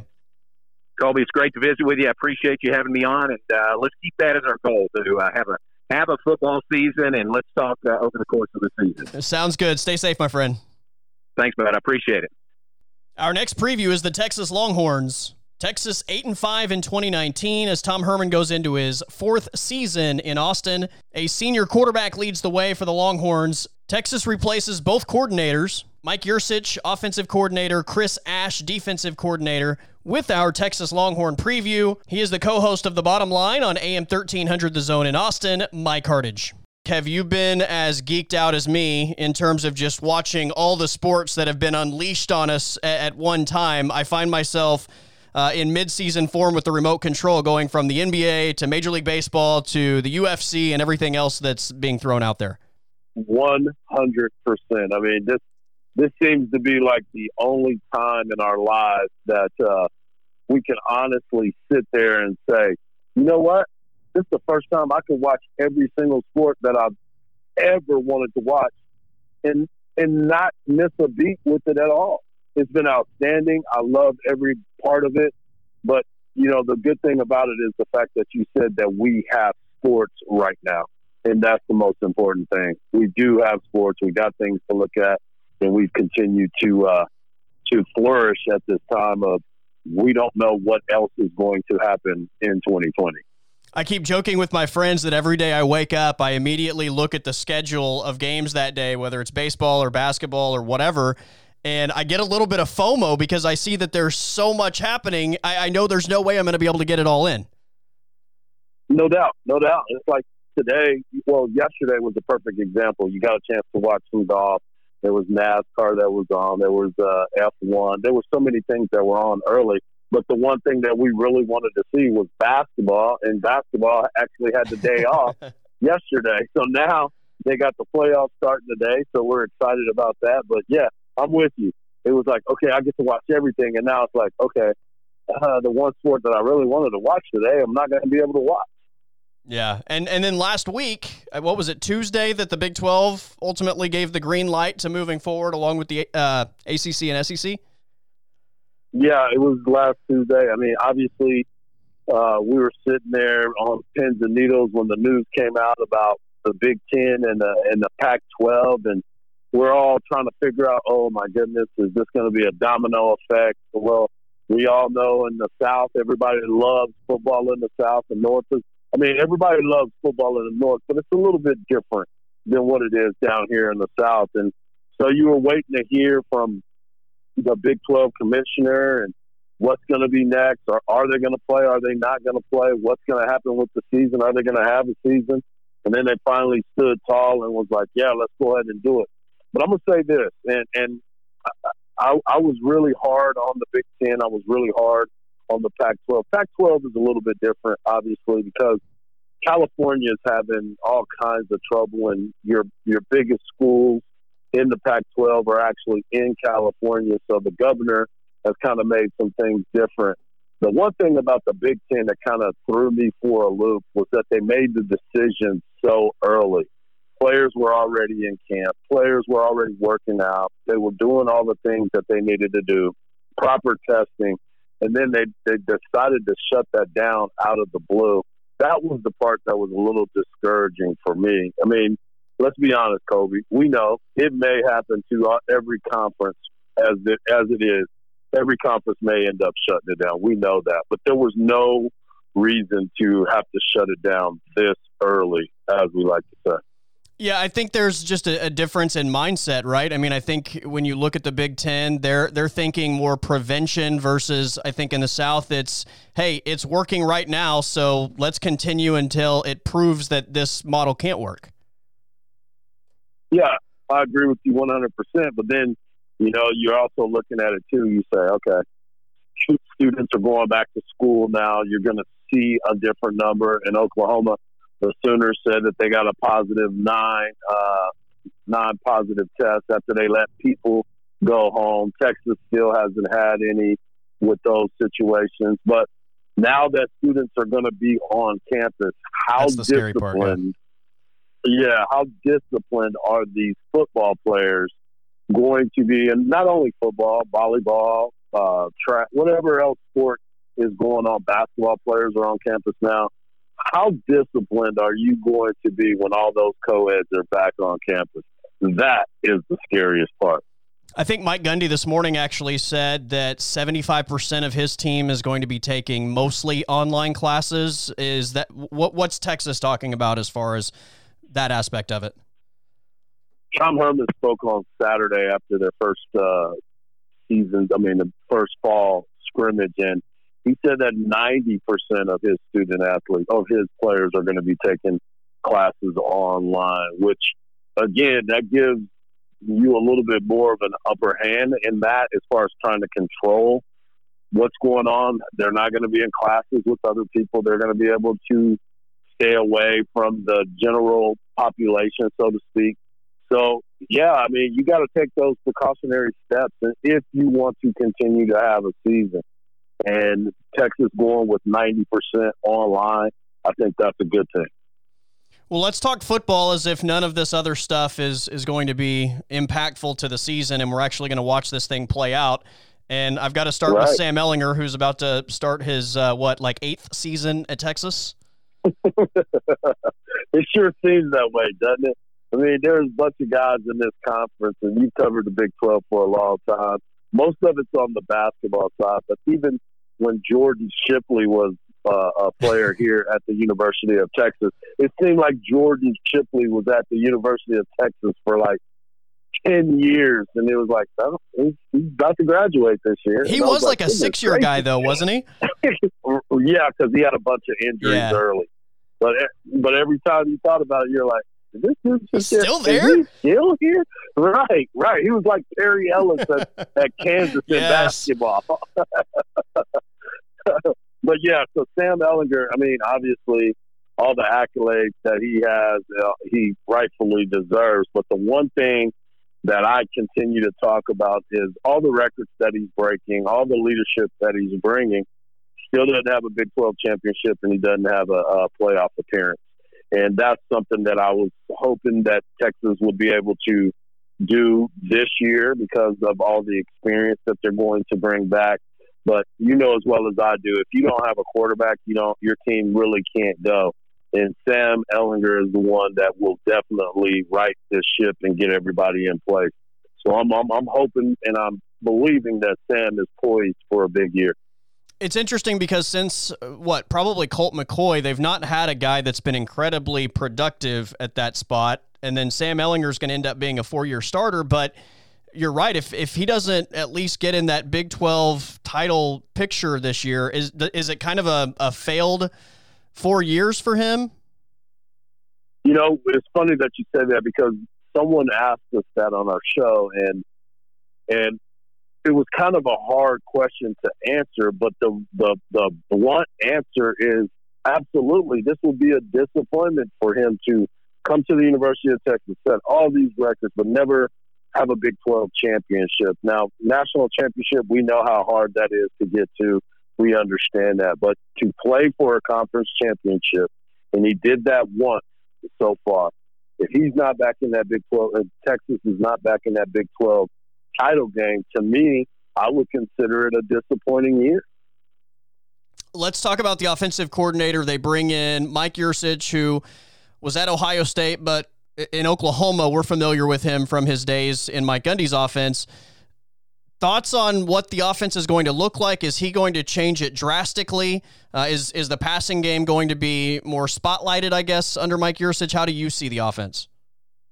Well, you know as well as I do, when you watch the University of Texas, you pretty much predicted a lot of the things that they were going to do. And at some point, the offense got a little bit stale, even with the playmakers like Devin Duvernay.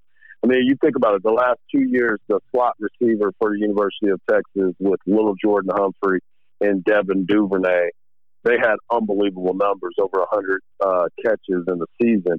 And you sit there and you say, well, wait a minute, we should be able to stop that because that's the only person there that they're going to throw the ball to. Well, now you bring in Mike Yurcich, and you know this from the Oklahoma State days. He utilizes every single person on your team and makes it tough for you to defend. We're also looking at the running game. How is he going to use the running backs? He's got a lot of talent in the backfield. I'm excited for Yurcich because we know what Herman likes to do. He likes to run his quarterback. He likes to make sure that Sam Ehlinger on the goal line, we knew he was going to get the ball all the time there. So you sit back and you try to figure out what is Yurcich. I say Yurcich is going to be someone that is going to disguise schemes a little bit better than what we had last year. Herman's a great play caller. Herman's a great coach. I mean, obviously, we're trying to figure out what's going to be next. But bringing in Yurcich gives Herman a little bit more time to coach all over the place instead of just focusing on the game plan on the offense. Is the running back position figured out? Because I know at one point last year it was like a third-string quarterback that was taking snaps there.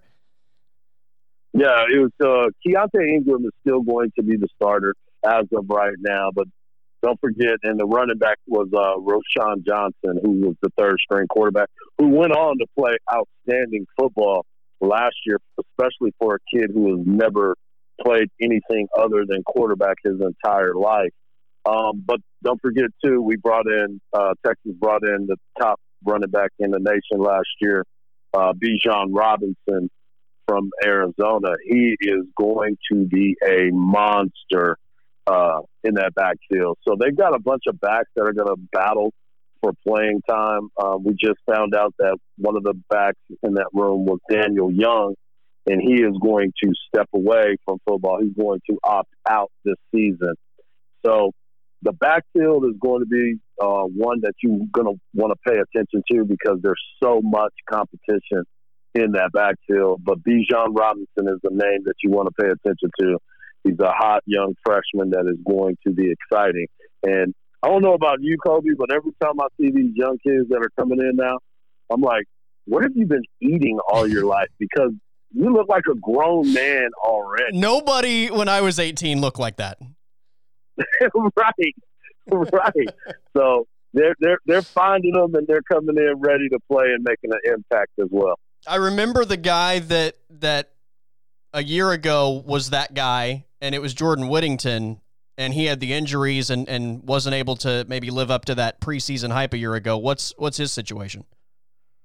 Well, he's battled back from his injuries. They moved him to the slot position. Actually, he and Jake Smith are going to be switching on and off at the position where Devin Duvernay was.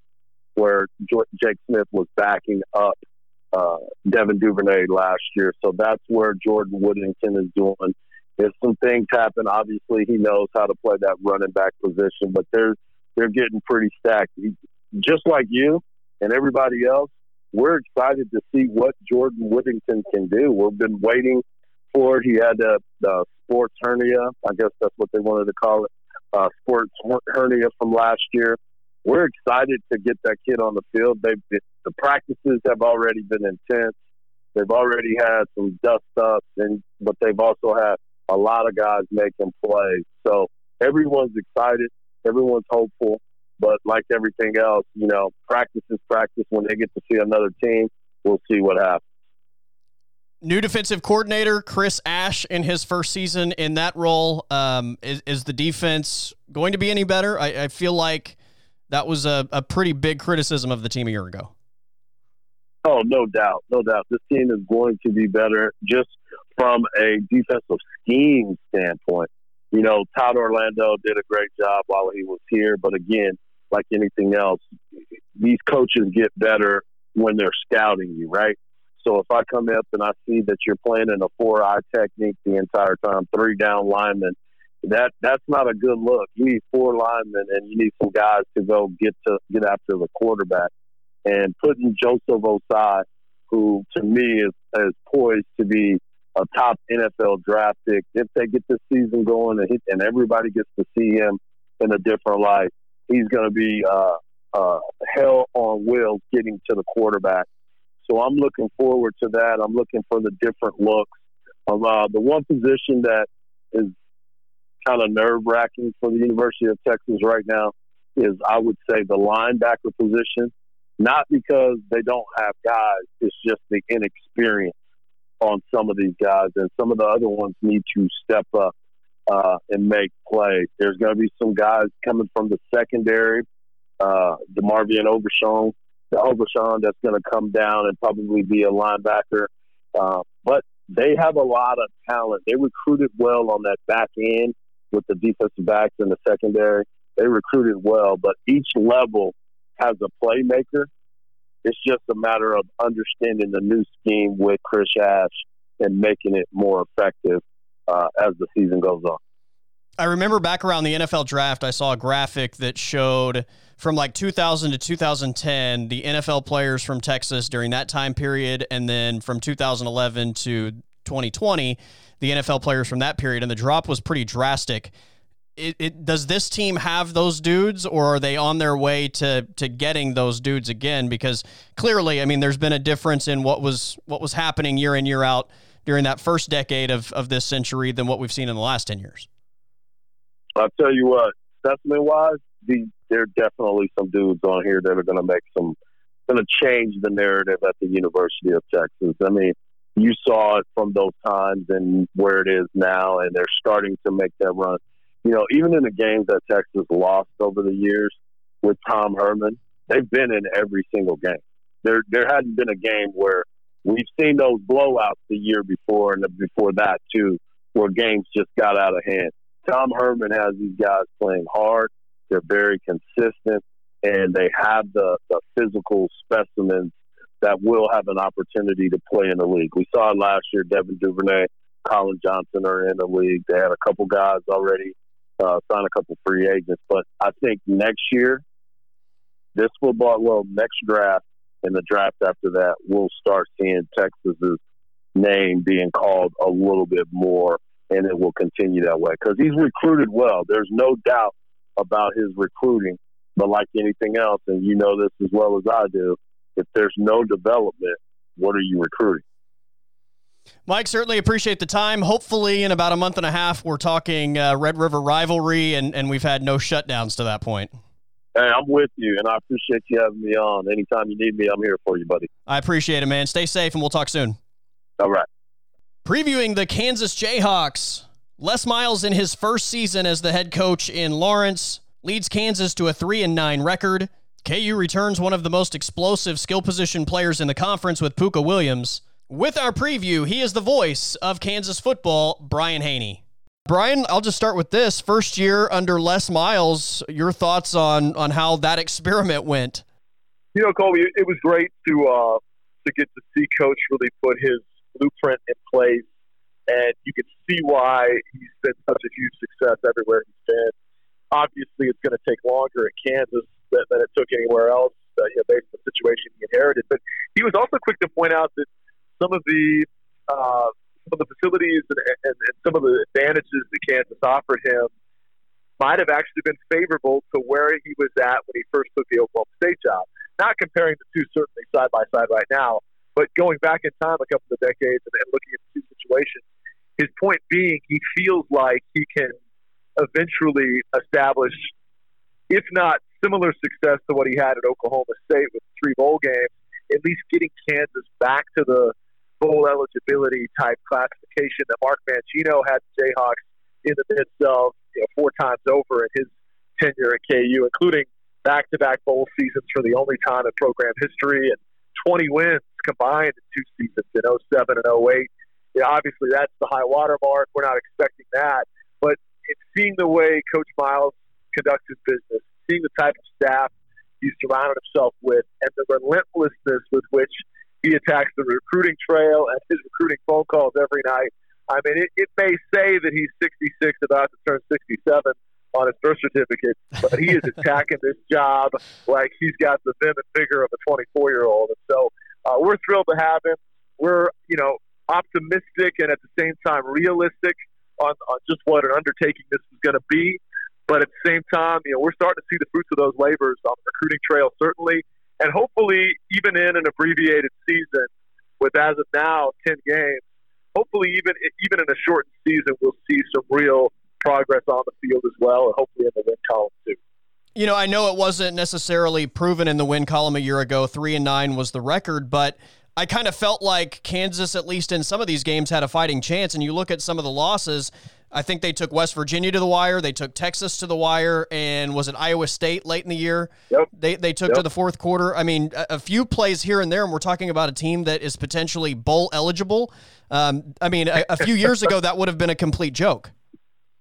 And we lost to Coastal Carolina to start the year, and then he comes back and boat races Boston College in Boston College, the very next week on national TV on a Friday night game. And so, it really was one of those seasons of, wow, they were this close to possibly being 5-7, or like you said, maybe even 6-6.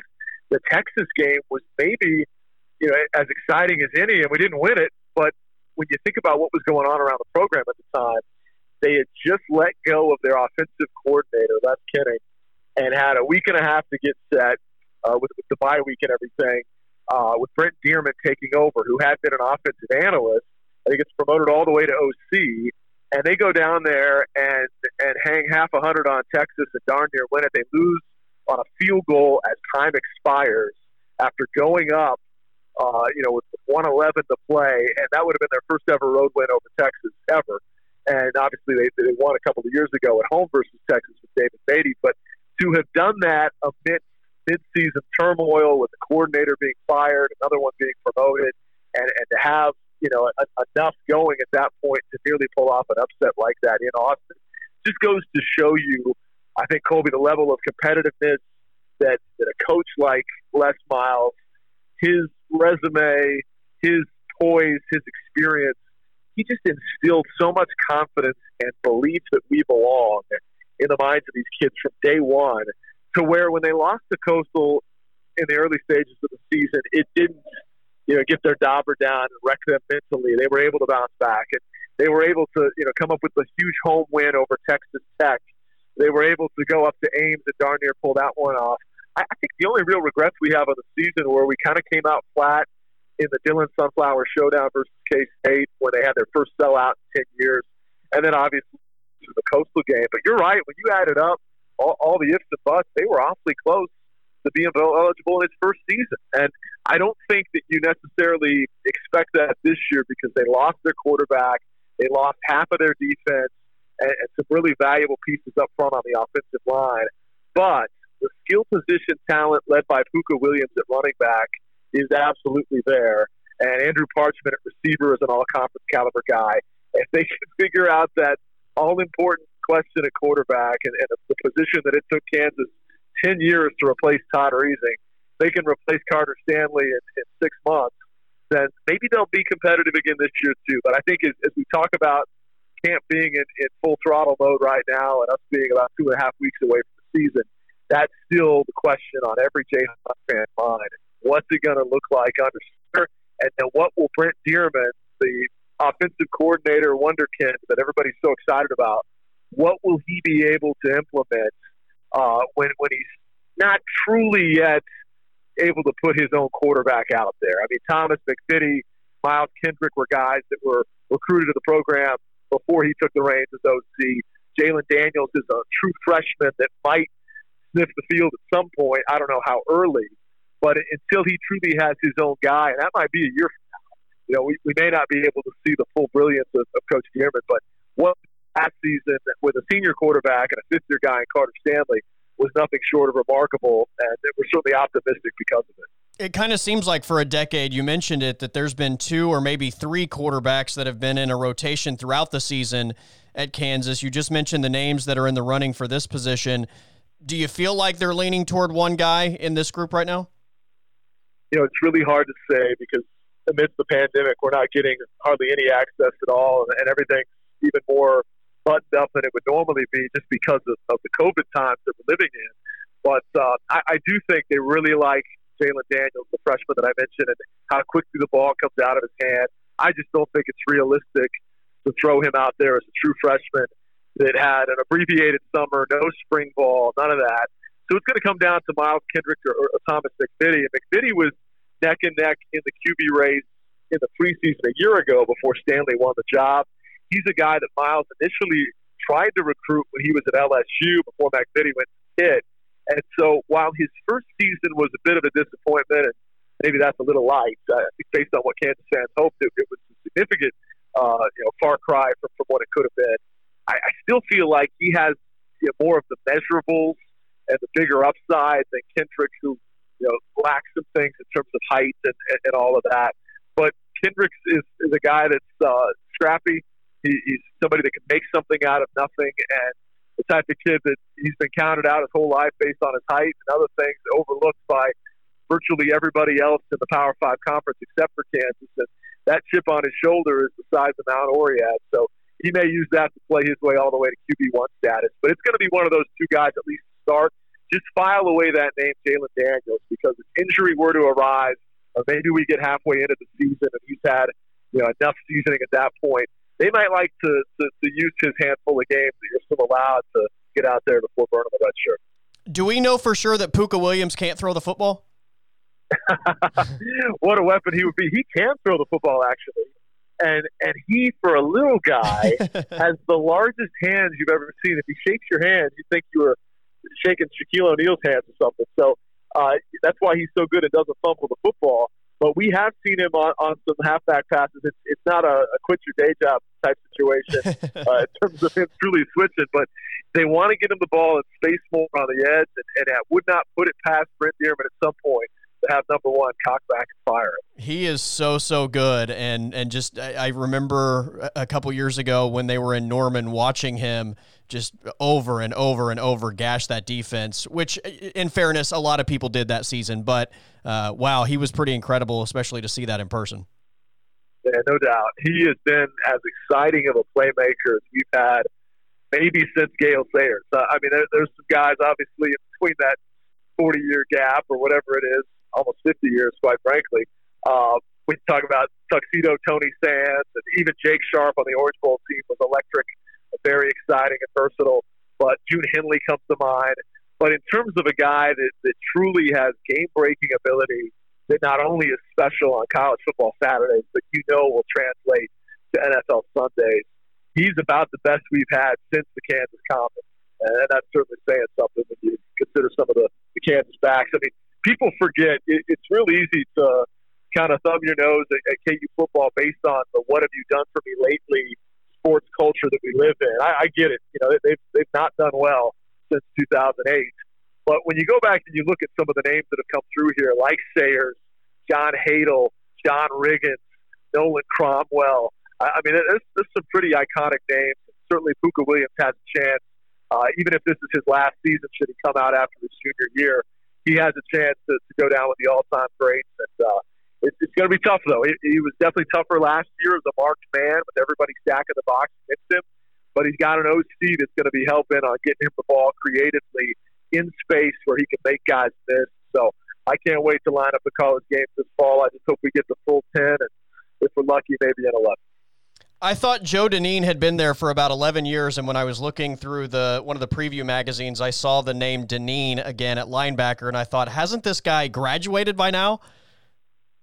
That actually is still Joe. We pulled a little bit of a fast one there. We dropped the O and the E and replaced it with an A and a Y and got 5 more years. So he will be up to 11 years by the time it's done.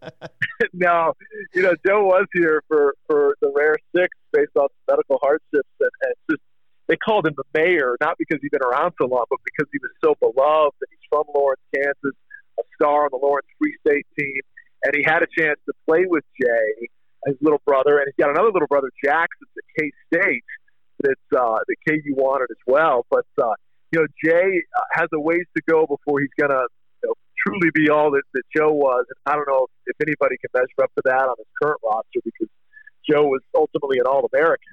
But yeah, it's a wonderful football family that has been very kind to both KU and K-State over the last decade. And Joe, who had a cup of coffee with the Denver Broncos, is now in the coaching ranks. So he's one of those guys. He'll be a success whatever he does in life. Very nice. I've got to ask you, as the play-by-play guy, do you guys have an idea as far as what the plan is for you calling games, and have you kind of set that in motion yet? That's all TBD. We've got obviously plan in place for the way the network's going to be run and the spots that we'll sell and the pregame show and all that. But in terms of the actual logistics from the booth, a week ago we didn't know if we were even playing. So right. To call it like it is, it's still a little fresh there. But I have been told that some of the luxuries that we've had in the past of additional spotters or additional help in the press box is not going to be allowed. It's going to be a bare bones crew, and for now we assume we're traveling, but I know that there will be some crews at different conferences that elect to stay at home and do it off a monitor. It's my hope that doesn't end up becoming a reality for any of the Big 12 guys, because you lose a lot when you're not traveling with them and garnering some of those great stories behind the scenes stuff. And even though there's not going to be as much game day atmosphere with the limited number of fans in the stands, being there, nothing replaces that. And so, no doubt. It's my expectation we'll be there. We'll just probably have to, quite frankly, travel separately, I would imagine, not on the typical team charters like you normally would. So, that's no big deal. Most fans are like, "Jesus, don't complain about a private flight. It's a big deal." I'm just saying that's one of many little tweaks that will probably have to be made in the midst of pandemic times. Well, it's good catching up with you. I'm glad that we're able to talk some football, and hopefully this thing does, in fact, kick off, and we don't have anything preventing us from finishing a season. But in either case, once again, good to hear your voice, and hopefully we'll be talking again soon. Always a pleasure, Colby. Call anytime, and then hopefully we got hoops right around the corner as well. No doubt. As you know, we were number one when March the 12th happened, and everything came to a screeching halt in basketball. So we're chomping at the bit to get back out there in that sport as well. Yeah, we'll definitely have to touch base when basketball season rolls around as well. Stay safe, my friend. You got it, buddy. Thanks a lot.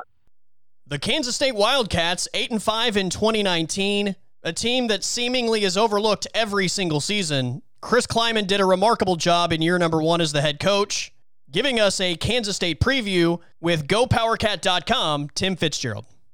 What's going on, my friend? I'm just hanging in there. I'm just hunkered down at home. That's the safest place to be, especially, I think, over the weekend as we start seeing these images of all of the gatherings on college campuses.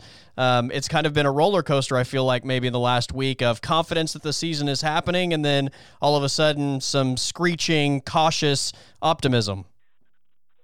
Oh, it's the same in every college town, it looks like. Literally, people will complain. I saw Oklahoma State photos. I've seen Auburn photos. I've seen, of course, K-State photos. There was another Southeastern Conference school. It's like it looks the same everywhere. For sure. And, I want to be judgmental, but I also probably accept the fact I would have done the same thing if I was their age and getting back to school after a bizarre spring and summer. I literally had this conversation this morning. If I were college aged, I would be right there in the middle of it all. There's no question in my mind. I want to be mad at him, but I'm like, it's going to spread in our community because of this. That's the hole in their thinking, which I would accept. I would have had the same way. I'm young. I can take this. It's not going to be a big deal, but unfortunately, it won't stay within their demographic, and it didn't last time we had a surge in Manhattan, Kansas, and it probably won't this time. So I saw this morning a couple of coaches in the Big 12 make statements along the lines of like 75 to 85% of their team is going to be taking online classes. Has there been any discussion about that in Manhattan, and what's kind of the way that they're approaching all of this? I don't have a number like that, but we just were told today on a press conference that the players have the option to opt for online classes only, which I think is good because they're at 0 cases right now, and they're looking at all the reindeer games their fellow students are playing in the bars, and they're staying away. And they're not real – the guys we talked to, they don't seem real excited to go to campus with a bunch of people that probably just bathed in COVID-19 and headed off to school. With Chris Kleiman in control, it's going into his second year on campus. Do you think that makes it easier or maybe tougher to kind of get through this because he hasn't been there as long and hasn't really established for a long period of time the way that he wants to do things? So maybe that, I don't know, maybe that makes him more flexible than if he had been doing the same routine for 10 consecutive years for Kansas State? Well, to be blunt, I'm glad he was in charge instead of Bill Snyder, who, was really rutted in his ways. He was, this is how he did things, and you couldn't do that anymore in this current environment. But I think the players are really bought in because really what Chris Kleiman's asking of them isn't much different from Bill Snyder. He just kind of goes about it in a different way. And so the players really did buy in last year. I think that's a big reason why you saw them, win 8 games, which is a really nice first season for a head coach. So I think the players are still bought in, but anytime you're going into a season with a new offensive line and you get spring football canceled, you probably should be a little bit concerned. You might have an issue there. So they're really trying to make up time and get guys ready to play. And offensive line was a huge question when they thought they were going to have spring football. Now going without it at all, it really is a major question. In terms of that offense, let's start with the quarterback. I show Skylar Thompson listed as the projected starter, but it kind of also seems like he's been there about 18 years. So is that the situation to start this season at least? Yeah, anytime you have a senior quarterback, I think it's advantageous. You had a senior quarterback coming off a junior year in which they won 8 games. Maybe at times he wasn't as good as he needed to be, but he also helped beat Oklahoma and win some other big games. So there's something there with Skylar. The players believe in him. He's got some bad habits he needs to clean up, and if he does, I think people are going to see a really efficient, smart quarterback out there. I'm just a little befuddled that typically when you have a senior quarterback coming back from an 8-win team, people feel pretty good about you, but K-State's back to being picked towards the bottom of the conference. He's one of those guys, I feel like when you see him play well, his high end is nearly as good as anybody in the conference. You're exactly right. When he's good, he's really good. Unfortunately, he gets a little skittish in the face of pressure, has some bad habits of flushing to the right, often escaping his pocket right around the defensive end, exposing himself, not keeping his head up to throw the ball downfield. But on the other hand, when he's good, when he keeps that head up and keeps moving and kind of feels the defense instead of just running from it, he makes great decisions at those times. And he just really needs to settle in and trust everyone around him that they're going to take care of him. You mentioned the offensive line being a question mark. Maybe we take it for granted, but I almost feel like Kansas State, every year you can kind of depend on them having a really good offensive line. Is this the first time that's been an issue for a while? Yeah, it has. we talk about transitioning from programs. Maybe the offensive line was the biggest area of transition last year. They had a bunch of seniors who were really good in Bill Snyder's system. They're being asked to do different things in this system, a lot more, even more movement than what Coach Snyder had, which is remarkable when you stop and think about it. But a lot of cut blocking and things like that they weren't doing any of. And I think last year's group, even though they were really experienced and got a lot of accolades, really struggled at times. I mean, they had some really pretty bad days at the office. So I think now with the younger group, they're kind of molding them in the vision of what they want for an offensive line in this Courtney Messingham offense, which is kind of a fun offense to watch when they really get going, but they weren't always capable of doing some of the things they wanted to. As far as the fantasy football players on the offense, do they have any like game-changing type ability there? Well, the one that I'm really intrigued about is Joshua Youngblood, who was a game changer in the return game. He was an All-American. But, you know, receiving-wise, he was nominally used, and how are they going to use him better with a kid that's so explosive? They've got some pretty good receivers out there. Malik Knowles being the headliner of the group. He kind of fought through some injuries last year. But they've got some guys that can be really dynamic. Running backs, they're kind of starting over again. You know, they inherited no scholarship running backs when they arrived. There was no scholarship running backs on the roster. Harry Trotter, walk-on, quickly earned a scholarship, and he might be the starter against Arkansas State on September 12th. But they got some really good young ones that played a little bit last year and preserved their red shirts. And I think as the season goes on, we'll see those guys emerge. And they're a pretty dynamic combination of guys. Thoughts on Joe Klanderman in his first year as the DC? Joe's an intensely likable guy. I mean, he's excited about this. He's embraced this. The players said, you know, Joe looks like you're kind of a former athlete accountant. Scotty Hazelton, his predecessor, looked like a guy that wrestled bears for a living. And so that kind of fits your mold of a defensive coordinator maybe a little bit better. But the players say that Klanderman will be more aggressive with this defense, which, you know, is kind of fun to think about. They really hit all the right notes in terms of defense last year as best they could because they had defensive problems, and they really did correct a lot of those problems with different schemes and kind of trusting players to go make plays more. I'll say this, if you've got Wyatt Hubert having a big season as a rush defensive end, it's going to make the coordinator look a lot better, and they're really going to lean on him quite a bit. And they've got 2 six-year senior linebackers, which is a really unique circumstance to have 2 guys from the same high school in Georgia that came in together, have both had year-ending injuries on top of red shirts, and they're back to their 6th year. So Elijah Sullivan and Justin Hughes could be a really, really underrated combination of linebackers.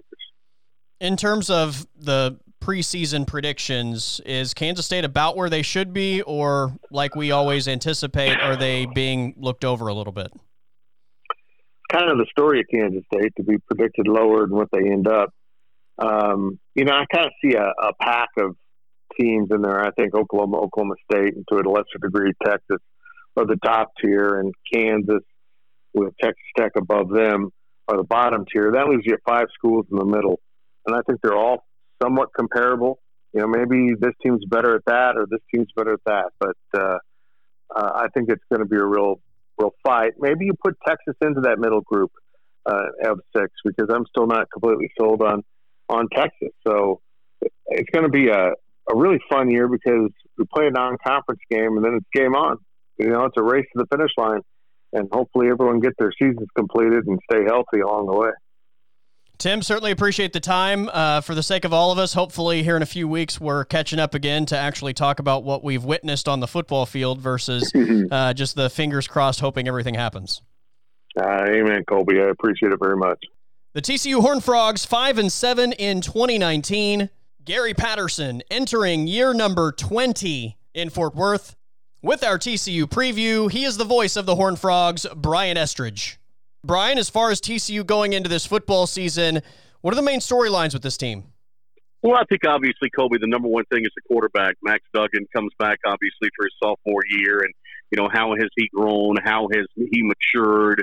You know, how much has this offense matured around him? in addition to Max on offense, you've added Jerry Kill, the former head coach at Minnesota, with a storied career, at Pittsburgh State and at Northern Illinois. He's been in so many places. And he's a guy that brings a maturity to this offense and to that side of the ball as well. What do his fingerprints look like on that offense? I think that's going to be important, and that's going to be interesting to watch. And, this defensive Gary Patterson's, he's got a couple of spots he's got to replace along the defensive front, but for the most part, his speed and leadership returns on the back end, and I think that's going to be a plus for it. So you throw all that in the mix, and then, Colby, you add in the uncertainty of the times and everything else that these players are having to go through, and I think it's going to make for an interesting year. It seemed to me that quarterback was, from a consistency standpoint, a big problem last year. I think with Duggan especially, there were times that you could see the ceiling, and certainly there's a bright future ahead, but being able to put that out there on a consistent basis kind of seemed like it prevented them from really taking off offensively. Yeah, there were a lot of people who were critical of Max Duggan. I wasn't one of those. I knew what he had around him and what he was working with, and I think Max played his tail off. I really do. And I haven't seen his ceiling. I'll be honest. I don't know what that ceiling is. I think there's a ton of potential there. I think he's got a chance to be an elite quarterback, and I think in time that will be proven out. I know what he was going through as far as struggles along the offensive front. I know what he was going through as far as struggles in the run game were concerned. He had some, what's the proper way to put it? He had some, he had some big personalities that he had to deal with at wide receiver. And so all of that being said, I thought for a freshman to step in and play as well as he did at times was pretty impressive. And I think that'll only get better. Now, remind me about the offensive line a year ago. Was it replacing 4 of 5 starters or 4 of your top 6 or something along those lines? Yeah, and you lose a couple of guys this year as well to the NFL. And so I think that's going to be a key for this group. I think they're going to be athletic. I think they're going to be one of the more athletic offensive lines TCU's had. They may not be the most experienced. They may not be the biggest that TCU has had, but I think they've got a chance to be fast. And if this team plays with some tempo, which I think it wants to do, I think that'll be beneficial for them. I think they'll be able to reach, and I think they have good footwork and things of that nature. But we'll see. Experience is important along the offensive line, which is the different looks that you see in the Big 12, and I think that may be a big factor for this offense as it goes along. Is there another Jalen Reagor type guy on this offense? In some regards, you hope so. To some, you don't. I think that there are some really good players at wide receiver for this group. But I think it's also got a chance to be a better group than last year's. Meaning, I think they'll play together better. I think they'll share the catches better. I think they won't be concerned about numbers as much. I think this has got a chance to be a group that says, you know what, we're all in this as one, and everybody's going to get their share. And I think you got guys with different skill sets too. I think you got guys in the slot who could be speedy and shifty and make that those yards after catch. I think you got big guys on the edge that can go up and get the deep ball. So I think that's a good combo and a good mix for this group. I really liked the 1-2 punch at the running back position a year ago. What is that position looking like this season? I think maybe even better. I think you got the 1-2-3 punch this year. And I think Kevin Barlow, DeMarquay Foster, obviously be guys that lead this group. And, I'm excited about Barlow. I just think that he's got a chance to be a special player when it's all said and done here. And again, I think you got guys who won't be worried about number of touches and yards, things of that nature. I think it's going to be more worried about first downs and touchdowns and W's. And I think that's what this team has to get back to. With Doug Meacham coming back, do Meacham and Cumbie, are they able to maybe recapture some of that offensive magic they had several years ago?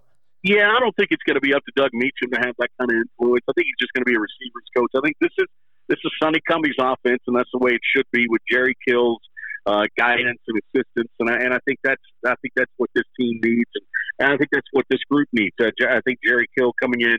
The one thing about Sonny that I love is Sonny has always been a guy that is inquisitive. He's curious. He likes to learn from older guys. He's going to be a head coach one day. Why not take all the knowledge that Jerry Kill gives you and put it into your repertoire now? And I think that's what Sonny Cumbie's going to do. You mentioned it at the beginning of this. TCU is always known for Gary Patterson's defense. So expectations for that unit going into this year? Well, I think they're awfully high, and they should be. Garrett Wallow returns, Traven Merritt returns. You got Darius Washington, who came on strong in the defensive backfield. I think the back end of this defense is going to be really, really good. O'Shawn Mathis, a defensive end, has got a chance to be another one of those Russians that we've seen over the years to be typical of a Gary Patterson defense. And so I think all those things come into play. And I think that I think that this has a chance to be as good of a group as we've seen, especially from the speed nature. Can they withhold the pounding up front along the defensive front? I think that's going to be the question where they lost a couple of guys. I think in terms of preseason expectations, most of the preseason polls and magazines and all that stuff have TCU anywhere from like 5, 6 to 7. Do you think that's a fair assessment going into the season? And if not, where would you see them? I think that's an assessment that Gary Patterson likes. I don't think he likes being at the top of the pack. I think he likes being able to coach with a chip on his shoulder and having a point to prove. And I think being in that position that he's in right now, I think that's exactly where he wants to be, and I think he'll take advantage of that. Are you guys at all worried that Gary Patterson may leave football and become a full-time musician? After the first song, I was. After the second one, I'm not sure. I think he obviously it was something that he had on his mind, and as he said, it's been on his bucket list for a while. I'm glad he was able to do that, to kind of take a step back. It just worked into the title, didn't it? He was able to get some stuff done, and so I think that's good for him, and I think that's good for TCU football. Brian, great stuff. I appreciate your time this afternoon. Certainly wish you guys the best, and stay safe throughout this wild journey that should be the college football season. All right, charge on, man. Thank you. The Texas Tech Red Raiders, 4-8 in 2019. Head coach Matt Wells goes into year number 2 in Lubbock. The return of Alan Bowman should go a long way in helping Texas Tech rebound. With a preview of the Red Raiders, he is the publisher of Red Raider Sports, co-host of Tech Talk on Double T 97.3, and sideline reporter for Texas Tech football, Chris Level. Like a real known quantity to a lot of the fan base when he came in here. And I think, it's not like you're sitting in Lubbock or in Big 12 country in general and watching a ton of Utah State football, or you've got a ton of background there. But obviously he's got a ton of ties with, the state of Oklahoma, and they recruited Texas heavily. And obviously his quarterback from last year was picked in the first round by the Packers. So, I mean, there were some things and some double-digit win seasons there at Utah State. But, yeah, I think he just kind of came in and tried to – and, look, it wasn't an ideal situation that he comes into. You're replacing a fan favorite that just didn't quite get it done, if that makes sense, with Cliff Kingsbury. And then the whole awkward part about, Cliff actually, gets let go from this job and he ends up the upgrade to an NFL head coaching job. And failing up, right? Starting to do pretty well. But yeah, no, I think getting to know Matt, it's clear what they want. It's clear kind of how they want to run a program, and it's just a matter of getting players and getting some momentum, and probably the most important thing, keeping your quarterback healthy, which they couldn't do last year. Yeah, with all due respect to Jet Duffy, I mean, he just doesn't present the same threat through the air that Alan Bowman does. So with that said, what's the status for Alan Bowman? How's he looking? Alan, he's tired of hearing about him being injury prone, which is understandable, and it's fair to suggest that he is. When you miss the last 2 years, or the bulk of the last 2 seasons because of an injury, it's just part of the territory that comes with that. But last year, Jet would have probably been third string, because that was the other issue, is that you had one of your big time signees gets hurt in August, breaks his foot, non-contact injury, and so he's out. And most people just didn't even realize it, or didn't even worry about it, because it's okay. We got Allen, we got Duffy, we're going to be okay. And then they had a grad transfer from Rice, but the grad transfer from Rice was not very good. Maverick McIver is the guy that I'm talking about that went down, and then it was just Allen and Jet at some point, and then it turned out to be just Jet basically. And he did the best he could, but this is Allen's job right now. It's his to lose. They've got Maverick back, and then they brought in a transfer from Utah State, Henry Columbia, that was maybe in line to start there this year. And then they've got another signing in Donovan Smith right here in West Texas. So they're much more equipped if an injury does occur. But unless you have a really good starting quarterback and keep that guy healthy, it's hard to find any sort of traction or momentum in this league. 4-8 a year ago, and obviously the quarterback position had something to do with that. But in terms of just having the right personnel to do what Matt Wells wants to do, how much of that maybe equates to the overall 4-8 record? Well, and it's no, I do the sideline reporting for the broadcast, and one of my duties was do the post game interview, right, with the head coach, and those are those are sometimes really fun and sometimes just right. not fun at all. And so I would several of those losses were by one score or less. I think they lost 5 games by one score or less last year. They just couldn't figure out a way to win a close game. And I'm not saying it's like you're one play away from being 8-4 versus 4-8, but I mean it was really just right there on the fringe of being pretty good and going to a bowl game versus just a losing record and just feeling miserable. And that's kind of where it fell. And doing those interviews after those games was just that was tough because it was kind of the same thing. And it's like you run out of like stuff to ask and like try to. Because I mean it's kind of the same. Couldn't make this play. Gave up this drive late in the game, but they were close. But they upgraded in the secondary to answer your question, which was sorely needed. Keeping your quarterback healthy is going to be imperative, and that goes with everybody, but especially Texas Tech, just because that's kind of been the theme in the last probably 3 to 4 seasons here. Is you just can't keep that position healthy and starting 11 or 12 games. When Mike was here, they went, I think, like 7 or 8 years and never had a quarterback miss a start.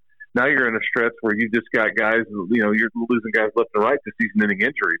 But so defensively, they feel like they shored up the secondary. I just worry about offensive tackle for them, and I worry about up front on defense. Do they have enough pressure players up front to do much damage? And then you obviously try to replace Jordan Brooks, the first-round draft pick out of Houston that went to Seattle in the first round. That was a great linebacker here, and you try to replace him, which won't be easy to do.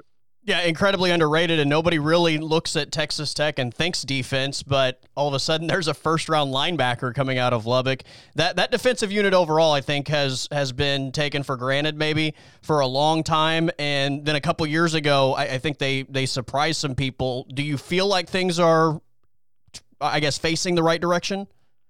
Yeah, I think so. I mean, it was decent at times last year. They just gave up way too many plays in the back end, bottom line. And they switched some coaches up there. I think it was a pretty heralded addition. They went and got Derek Jones from Duke, who had been there like 15, 16 years under Coach Cutcliffe, very widely respected. He's known Keith Patterson and Matt Wells for years, since their days back at Tulsa, I think, or a long time ago. And so he was hard to get out of there. They paid him well. They've added a grad transfer from LSU. They've added some junior college guys, and they've just really tried to shore up and get older and bigger and faster in that back end. But and I don't want to say it's hard to be much worse than it was last year, but it's definitely trending in the right way. They just, again, too many chunk plays on the back end, and then to go with not being able to turn it over enough. You didn't get enough takeaways, and you fix that just a little bit and fix the big plays just a little bit, and you're certainly improved by quite a bit. So is everybody in Lubbock just geeked for football to start, or is there like a cautious optimism, not wanting to get too excited because of the possibility of things potentially shutting down? It's the latter, definitely. I think there's people very excited, but then there's people that are just like, man, I don't know if this is actually going to happen. Who knows? It's crazy times that we're in. There's just no doubt. And it's especially frustrating for those of us that are so routine oriented based on, whatever season it is at the time. And then you're just right. It's like right now you've got, it's like hour to hour or day by day on for games being played or games being postponed. What's the opponent look like? I mean, how often do we have a football schedule memorized by like May, and now you get into mid-August? Heck, Baylor doesn't even know who they're playing in their non-conference game, and it's August the 17th. I mean, it's just nuts. But yeah, there's definitely a cautious optimism here. But it depends on where you are and who you talk to. Some people are like, "Foot on the gas, let's go." Of course, it's happening, and other people are like, the exact opposite. So it just depends on kind of who you visit with to kind of get a true feel. But and I go back and forth. It's like it depends on what. Who I'm around next to kind of sways my thought process there. But I certainly hope it does happen for all kinds of reasons. If it does happen, what does that mean for you as far as the game broadcast? Are you guys doing anything significantly different? Is it going to be presented in a different way? I figure that on the list of decisions that need to be made, that's going to be like at the very bottom, yeah. Yeah, because I do know that I believe, I do Coach Wells' radio show every week, and I don't believe, and I think this would be pretty standard, but like I won't be with him when we do that. If we do end up getting a season, like he'll be at a different, maybe in his office or something. I think most of these schools are going to protect their coaches from being around, people and Right.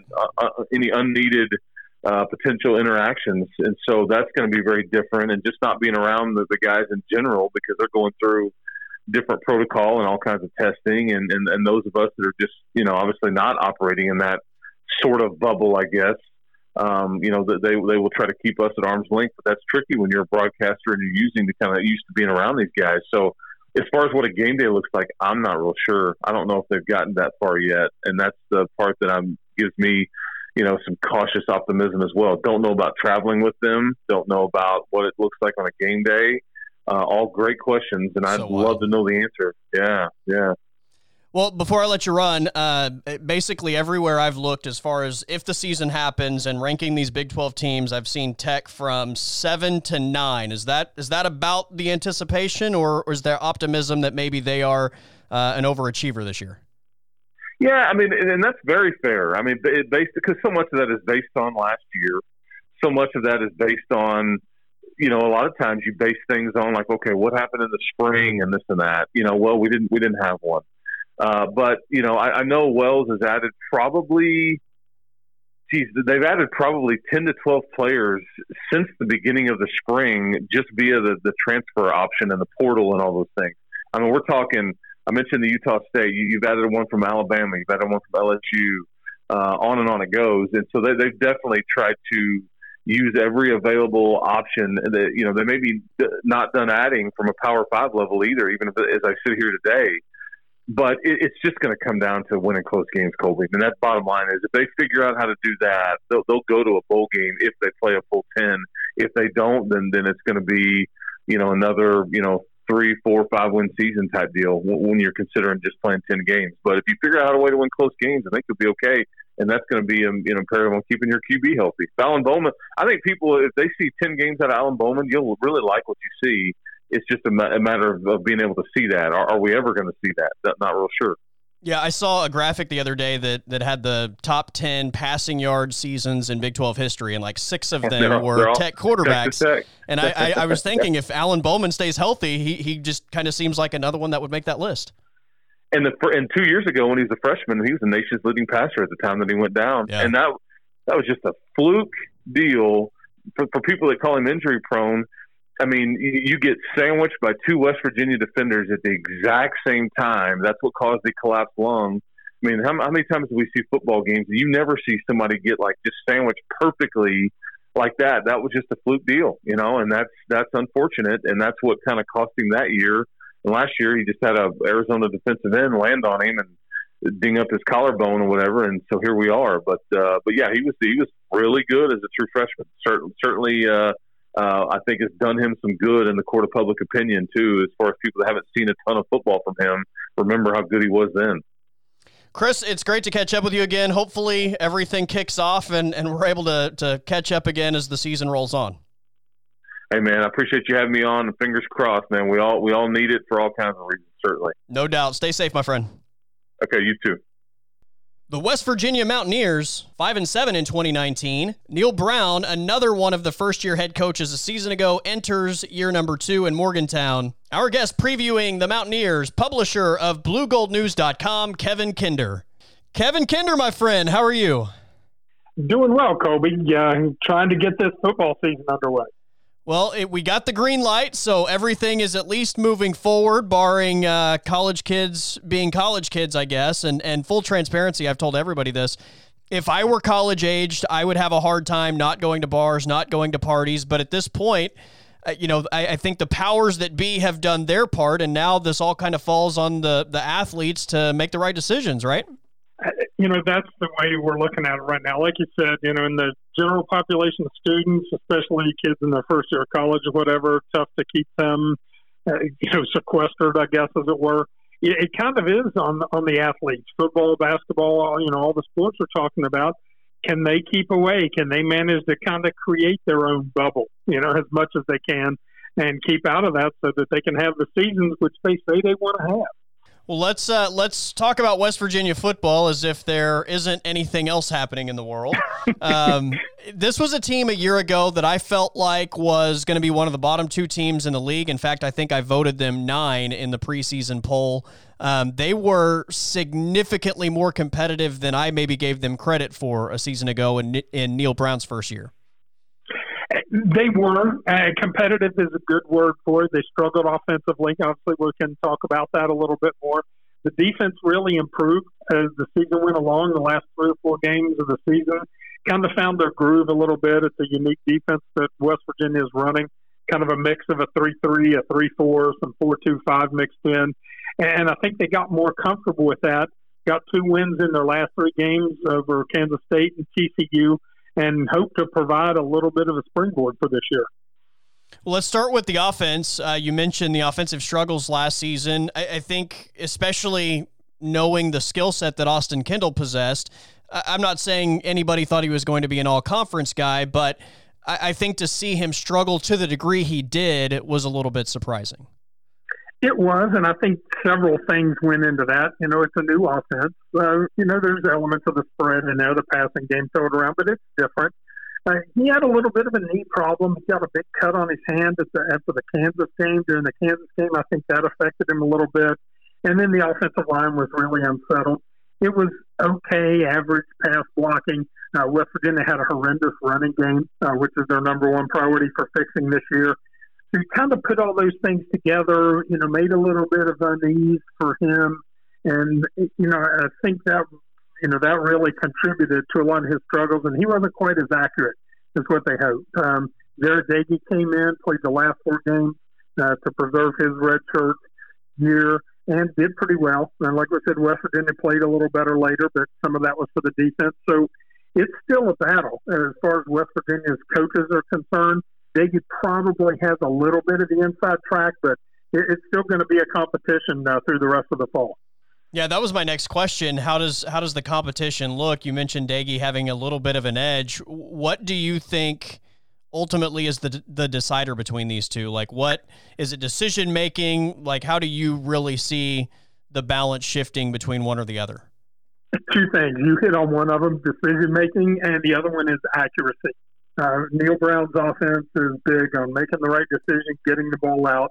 But like any sort of offense like that, you've got to put the ball in the right place where receivers can catch it and run, where they don't have to adjust with it because you're, attacking some narrow gaps, some narrow holes and windows in the defense. So those 2 things, avoiding interceptions and being accurate. Dagey was a little better at that last year, is a little more accurate than Kendall. So that's where Austin has to make up ground if he wants to make a push for the starting job this year. Who are the fantasy football stars on this team? Who are the guys that are going to be scoring the touchdowns and making the big plays? Do they have any game breaker type guys on this roster? You've got to look at wide receiver there. They do have some speed on the outside, some guys that got some time last year. Bryce Ford-Wheaton and Winston Wright are 2 really speedy guys on the outside. And then they have an experienced receiver in T.J. Simmons, a bigger guy, catches it really well, can post up. And then, of course, Sam James. His problem was being consistent catching the ball. He also had a lot of speed, could get downfield, but drops plagued him some last year. So at least in the passing game, there are a lot of weapons for whichever quarterback eventually wins that job. Running back, probably be a 2-man competition starting out, Letty Brown and Alex Sinfield. Letty's more of a thumper. Alex Sinfield is more of a make-you-miss guy, which he's been working, on developing that skill a little more. So if the offensive line comes along, I think the weapons are there for West Virginia to show some improvement on offense. I kind of felt like I had a hard time identifying the identity of West Virginia offensively. In a perfect world, what does Neil Brown want this offense to look like? I think he wants it to spread around and be really multiple and be able to take advantage of what the defense gives him. And I know that's kind of a cliche thing, but that was what he did when he had his best teams at Troy. He had 5, 6, 7 guys at skill positions on offense who could make plays and take advantage. If you were trying to take one thing away, they could do something else. He had quarterbacks that weren't necessarily superstars, but could distribute the ball around, make the good decisions. They want to be able to not be so one-dimensional. Last year, as I mentioned, West Virginia just could not run the ball at all. In order to run it, they just had to throw screen and swing passes down the line, try to run wide. It was a smoke and mirrors thing. So developing that and being able to take what the defense gives it, I think that is really Neil Brown's signature play. As far as the offensive line goes, I always feel like there's at least a couple of all-conference type talents for West Virginia. Is that the case this year? It's going to be hard. I'll take that as a no. Yeah. Now, there are some guys that they think have the potential to be good. James Gamitter at center, Chase Barrett at right guard, who have not played a lot of offensive line in their careers, even in high school, going back to those days. So they feel like those guys are coming along. They have a couple of prospects at tackle, Junior Zebu, Parker Moore, John Hughes, Brandon Yates, but these are all younger guys. Guys that got a few snaps last year, but really need to, come on and develop this year. It's one of those things where you look at them and say, yeah, I can see that those guys have some ability. Every snap is crucial for them, especially, in this strange preseason. Every snap that they can get together, work together, try to hone things to get to the point where they are representative in the run game and really get a pass blocking. I was kind of surprised to see Josh Sills leave, and obviously that's a huge get for Oklahoma State, but what was the story there? It was really big. I don't think he was happy necessarily with the way the injury situation played out for him. He got hurt and eventually did not play the rest of the year. I think there was, some unhappiness in trying to, see what his situation was. I don't know if he had a particular thing with one coach or another, but it was pretty obvious that hadn't worked out early on. He ended up deciding not to play the rest of the year and then left soon after.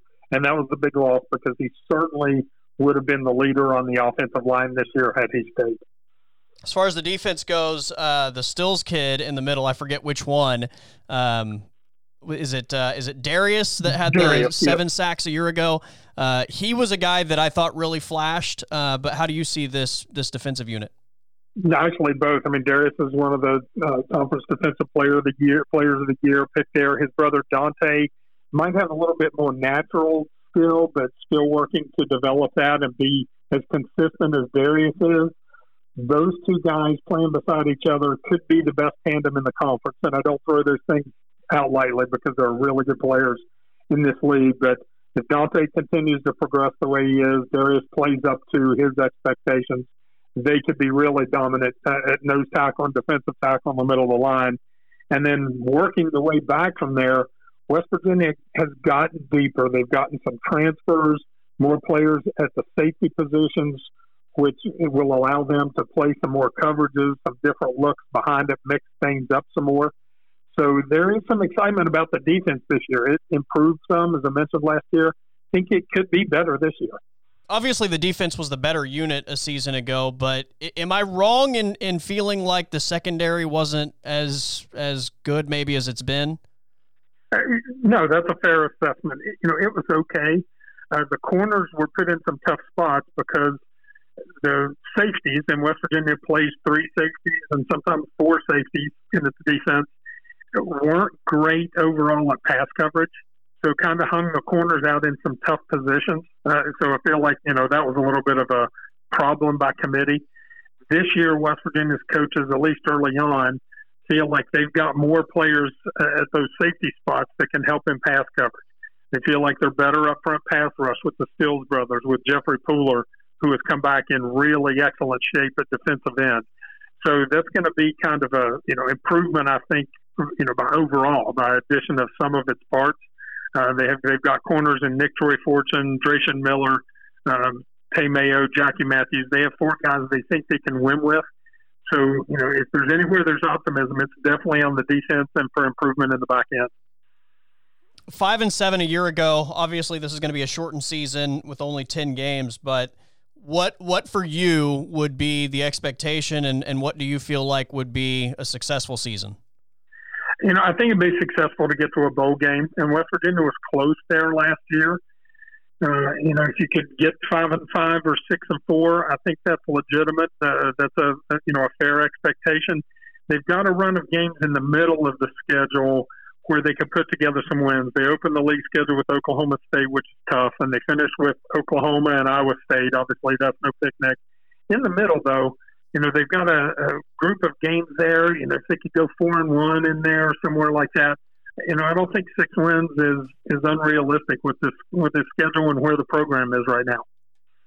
I think for teams like there's a group of teams, for me at least, with like TCU and Kansas State and West Virginia and Texas Tech that I could see kind of finishing in about any order, and those games amongst each other, I think, go a long way to determining how that's going to look. But those are the swing games that I think probably determine, of that group, the teams that finish toward the middle maybe of the conference or even on the upper half versus the teams that are going to be at the very bottom. 100% agree. Just call that the little mini conference there. If a team can win 3 out of those 4 games or 4 out of those 5. You could throw in Texas, which is perennially the most overrated team and program in the country. If you grouping in there, if you can come out on top in those games and then take your shots in the other, maybe get one upset, that's your shot to finish 3rd or 4th upper half of the league. And that's obviously what a lot of teams are shooting for. That would be West Virginia's high end this year. I do think they have the ability to do it, but some of those other teams you mentioned, they do too. I think that's going to be some very interesting games. Well, Kevin, it's good to hear your voice, my friend. It's been way too long, and hopefully nothing prevents us from talking again throughout the fall. Absolutely, man. We've had so many other things and angles to cover. It's really a pleasure to talk some football again. For sure, man. Stay safe, and we'll chat again soon. Definitely. Thanks very much. And finally, we have the Iowa State Cyclones. 7-6 in 2019. Matt Campbell going into his 5th year in Ames, Iowa. Our guest is the managing editor of CycloneFanatic.com, Jared Stansbury. I just got to start out with going back to last season because I felt like 7-6 was a massive disappointment in terms of my individual expectation for Iowa State. I felt like they were preseason 2 or 3 in the league, and I felt like they were going to be one of those teams that I expected to potentially be in the Big 12 title game a year ago. Thoughts on just how last season unfolded? Yeah, I think that's definitely fair. And then, I think there was a lot that really went into that disappointment. Obviously, going 2-4 in 1-score games. Where you lose a close one to Iowa early on in the season. I think they lost by 1 point. You lose to Baylor by 2 points. You lose to Oklahoma by 1 point. There was those 3 games right there. You swing those the other way, and all of a sudden you finish the season 10-3, and it's a completely different kind of ball game. So I think it's definitely fair. But you look at a lot of the youth that they had on the team, and they had guys that were coming back, but even still, your starting quarterback's a true sophomore. A couple of your top pass catchers are sophomores. You had quite a bit of youth on the defensive side, especially after some of the injuries. Jaquan Bailey only played in 4 games, who is still tied for the all-time career sacks lead at Iowa State. And then Greg Eisworth, who's kind of the linchpin of your entire defensive scheme. He was banged up for a lot of the season, and that really made a big impact. So, yeah, I think it's definitely fair to say that it was a disappointment. But you look at, and all those names that I just threw out there are all coming back for this year, and there's going to be all that same cast of characters will be ready to run it back in 2020. There were times that I felt like Brock Purdy just had a hard time settling into games. And I don't know how much of that was maybe the trust level in the playmakers around him. You don't lose a David Montgomery and Alan Lazard from his freshman season and just naturally have the same type of talented athletes pick up where they left off. But did you get that sense last year that he just kind of had a hard time getting comfortable within that offense? I think that's definitely fair at some points. I think it definitely helped as the season went on, when you got Breece Hall at the running back position. He really solidified that spot and made and kind of allowed that running game to take a bigger piece of the offense. So that was really helpful for Brock, I think. But then, you obviously had to replace Akeem Butler. You had to replace Trevor Ryan in the receiving core. Like, there's a bunch of dudes that you had to, a bunch of holes that you had to fill at those spots. And but as the season went on, you started to see him get a lot more comfortable with Charlie Kohler at the tight end position. Started to see Deshaunte Jones and the Michael Petway, who are both going to be gone this year, start to emerge. But then Tariq Milton and Sean Shaw and some of the other guys that they're going to have coming back this season, I mean, you really start to see them emerge. So, yeah, you had to replace the two main guys in David and Hakeem last year, and I'm sure that there were some growing pains that came along with that. But as the season went on a little bit, you started to see some of those younger guys emerge and Brock start to get more comfortable with them, and I think that really helped that a little bit. Yeah, that's why I meant Hakeem Butler. Lazard was the year before, but yeah, he was an amazing playmaker for that offense 2 years ago. You mentioned Charlie Kolar, and that's a Norman guy, so we're familiar with him in Oklahoma. But I heard an NFL draft guy the other day say that he reminded him a lot of Travis Kelce and George Kittle in terms of what type of guy he could be at the next level. Yeah, for sure. I mean, I think that he has proven in these 2 years to be a really dynamic playmaker, especially, catching the ball. I think that his blocking still is kind of coming along. I know that when he was playing in high school, he really never had to block at all from what I've ever heard and what I remember of watching him on film. But, he's a guy that you can put him attached and you can have his hand on the ground and he can be a dangerous pass catcher, but then you can also spread him out and put him in the slot. And he can create mismatches that way. And he's proven to be. I mean, I think he's one of, if not the best tight end in the country. He's right up there, and it's going to be pretty fun to watch him here play his junior season, because I think you've really seen him come into his own at that tight end position, and seen him solidify himself as one of the best. How are they up front as far as the offensive line? So that's probably going to be the biggest. I mean, that's the biggest question mark for Iowa State every year, and that's not anything new, but you got to replace 4 starters. Right? Well, technically 3, I guess, because you bring back a guy who was injured for a lot of last season, who was your starting center as a redshirt freshman 2 years ago. He'll probably slide in at one of the guards at either the guard spot or back in at center. And you bring back Trevor Downing, who will be a redshirt sophomore that was probably their most consistent offensive lineman a year ago. And I know that they feel really comfortable in what he brings to the table. But the difference between these past couple of seasons, when you've had to shuffle some stuff around up front, to this year, is I think that the floor of the talent that they brought in here in recent years is much higher than what it was previously. You've had a couple pretty solid offensive line classes come in, and none of those kids have been in positions where they've had to play, because you've had older guys who are in front of them. Julian Good-Jones, Bryce Meeker are 2 guys who played a ton of snaps at Iowa State. Josh Knippel is another one of those guys. And, they're all gone. But with guys like Joey Ramos, Jake Remsburg, Robert Hudson, I mean, we haven't gotten to see them much yet, but everybody in the program feels really good about them. And the fact that they've all kind of been able to grow together, I think they see that as a major positive.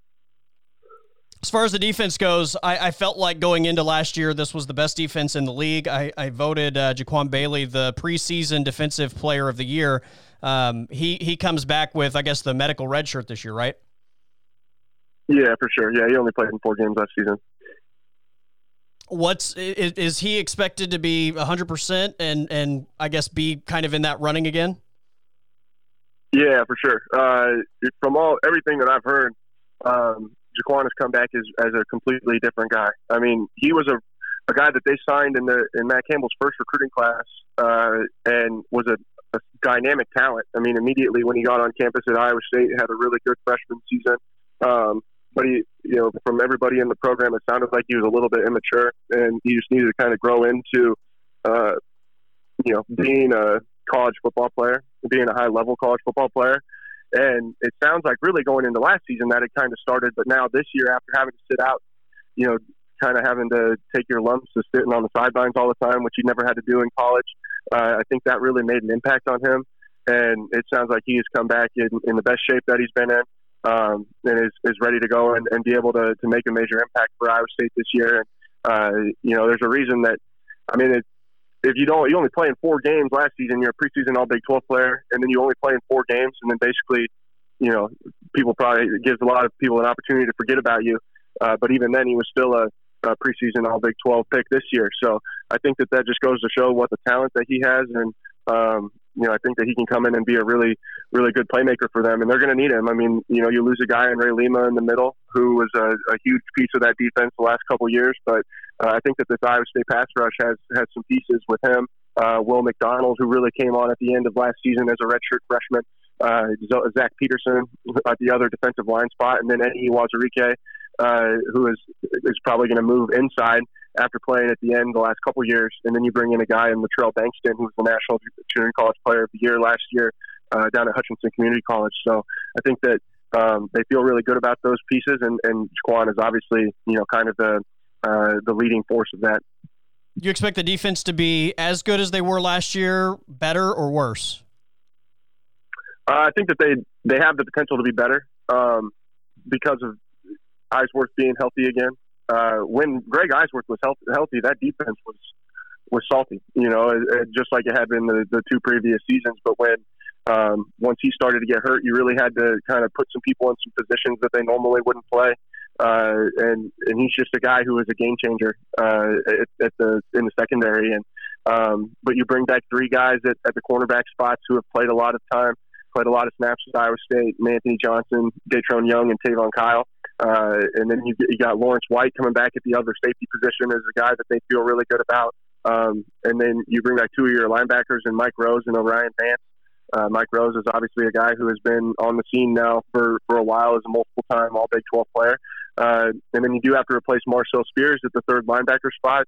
But Jay Kummel is a guy who, as coming into his senior season, has never really gotten much of an opportunity to play major snaps.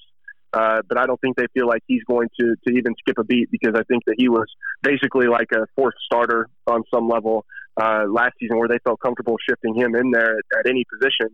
And he'll slide in and play that third linebacker spot. So I think that they've got the pieces to be as good, probably even better than they were a year ago. It's just, it's this way for everybody. If injuries, you get bit by the injury bug, then things can go south in a hurry. And like I mentioned before, I think that was kind of what the issue was for them last year, especially later in the season. I really like Matt Campbell, and if you had told me after the 2017 season that he was still going to be at Iowa State in 2020, I would have thought you were crazy, because I would have anticipated one of the monster jobs around the country would have snagged him by now. But the guy's now been there for, fifth, sixth year going into this season. He's one of the veterans now in the league. It's amazing. Yeah, it's crazy. I want to say he's the third longest tenured coach in the Big 12. Yeah, just behind Gundy and Patterson. Yeah, that's what I was going to say. So, yeah, I mean, it's definitely wild. But, man, the thing I'll say about Matt Campbell is, I've had an opportunity to be around quite a few coaches now since I've been doing this. And obviously Paula Rhodes is the only other football coach I've been around, but just as basketball and all that kind of stuff. But, man, there's something different about that guy, about Matt Campbell. He's one of those guys that, man, just having any kind of conversation with him, it's like, man, now I want to go run through a brick wall. And, I think that he really wants to build something at Iowa State. He really feels like the pieces are in place, and now they're building a brand new $100 million addition to their football building, and renovating a huge portion of Jack Trice Stadium and the area surrounding it. And I feel like he thinks that can even take them to another level. And, I think that Matt Campbell he said on his first day at Iowa State in his open press conference that he wanted to win a championship in Ames, Iowa, and I think that he's going to do everything that he can to make that vision a reality. If the injury bug doesn't bite this team again this year and we get through an entire season, what to you is the expectation? What should they accomplish, and what would be a successful season? Oh, man. It's crazy to think about. Just the 10-game schedule changes the whole dynamic of things a little bit, just because it's like, what's the reasonable number of games to win? But man, I think that if they're competing at the top of the conference and they are in a position to I'm not going to say that the expectation should go to the Big 12 championship game, because until Iowa State goes to a Big 12 championship game, I think that's probably unrealistic to make that the expectation. But I think the expectation should definitely be to be in the running for it. Everybody's going to have a difficult schedule this year, and it's obviously going to be a weird one. But I think that when you look at the kind of everybody's got their 3-game pods or whatever broken up by the bye weeks. They've got Oklahoma in that first three-game pod. They've got Oklahoma State in the second one, and then they've got Texas in the third one. And I think that if Iowa State can be in a position where they're going down to Austin, Texas on whatever that would be, November 21st, I think, and it's got some sort of Big 12 implications on the line, then you'll know that it's definitely been a successful season for the Cyclones. When I look at the league going into this year, I don't feel like there's a lot of separation really from top to bottom. I think, and especially in that middle group, I feel like all those teams are really competitive, and maybe there's a few things that separate the upper half from the lower half. But when I look at Iowa State, for me at least, I feel like they're a top 5 team in this league. If they don't finish in the upper half of the league this year, I think it's probably a disappointment for me at least. Yeah, definitely. I think that's probably fair. And I think I definitely agree with you about there being little separation. I mean, Oklahoma is going to be number one until someone knocks them off the throne.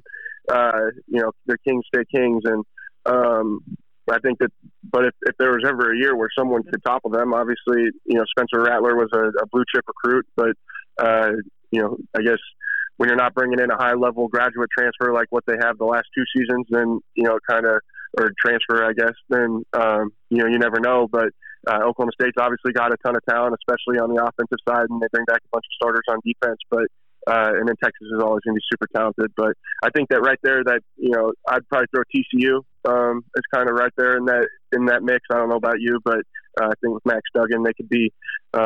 If he can take some steps forward, obviously he's from Council Bluffs, Iowa. He's a kid that I've gotten an opportunity to watch a lot and got to watch him play in high school. He's a very dynamic talent, and it wouldn't surprise me at all if he really took a step forward. But I think Iowa State can be right there in the mix with all those teams, and I think that they've got the talent coming back this season, and I think that they feel like they have the talent coming back this season to really make a run there at the top. Jared, it's good to catch up with you, man. I'm glad that we're actually able to talk about football for the first time in a while. I know, man. It's been an interesting, 5 months. I'm just ready to kick it off on September 12th. I can tell you that. No doubt, man. Well, stay safe, and hopefully nothing prevents us from having another conversation here in a few weeks. Yeah, definitely. Thanks, man. And that concludes this episode of the Colby Daniels Podcast. Please do me a favor and subscribe to the podcast, rate the podcast, review the podcast, and share the podcast. That's greatly appreciated by me. You can contact me via Twitter at Colby_Daniels, Instagram Colby.Daniels. I look forward to hearing from you guys. Everyone have a great weekend, stay safe, and I will talk to you soon.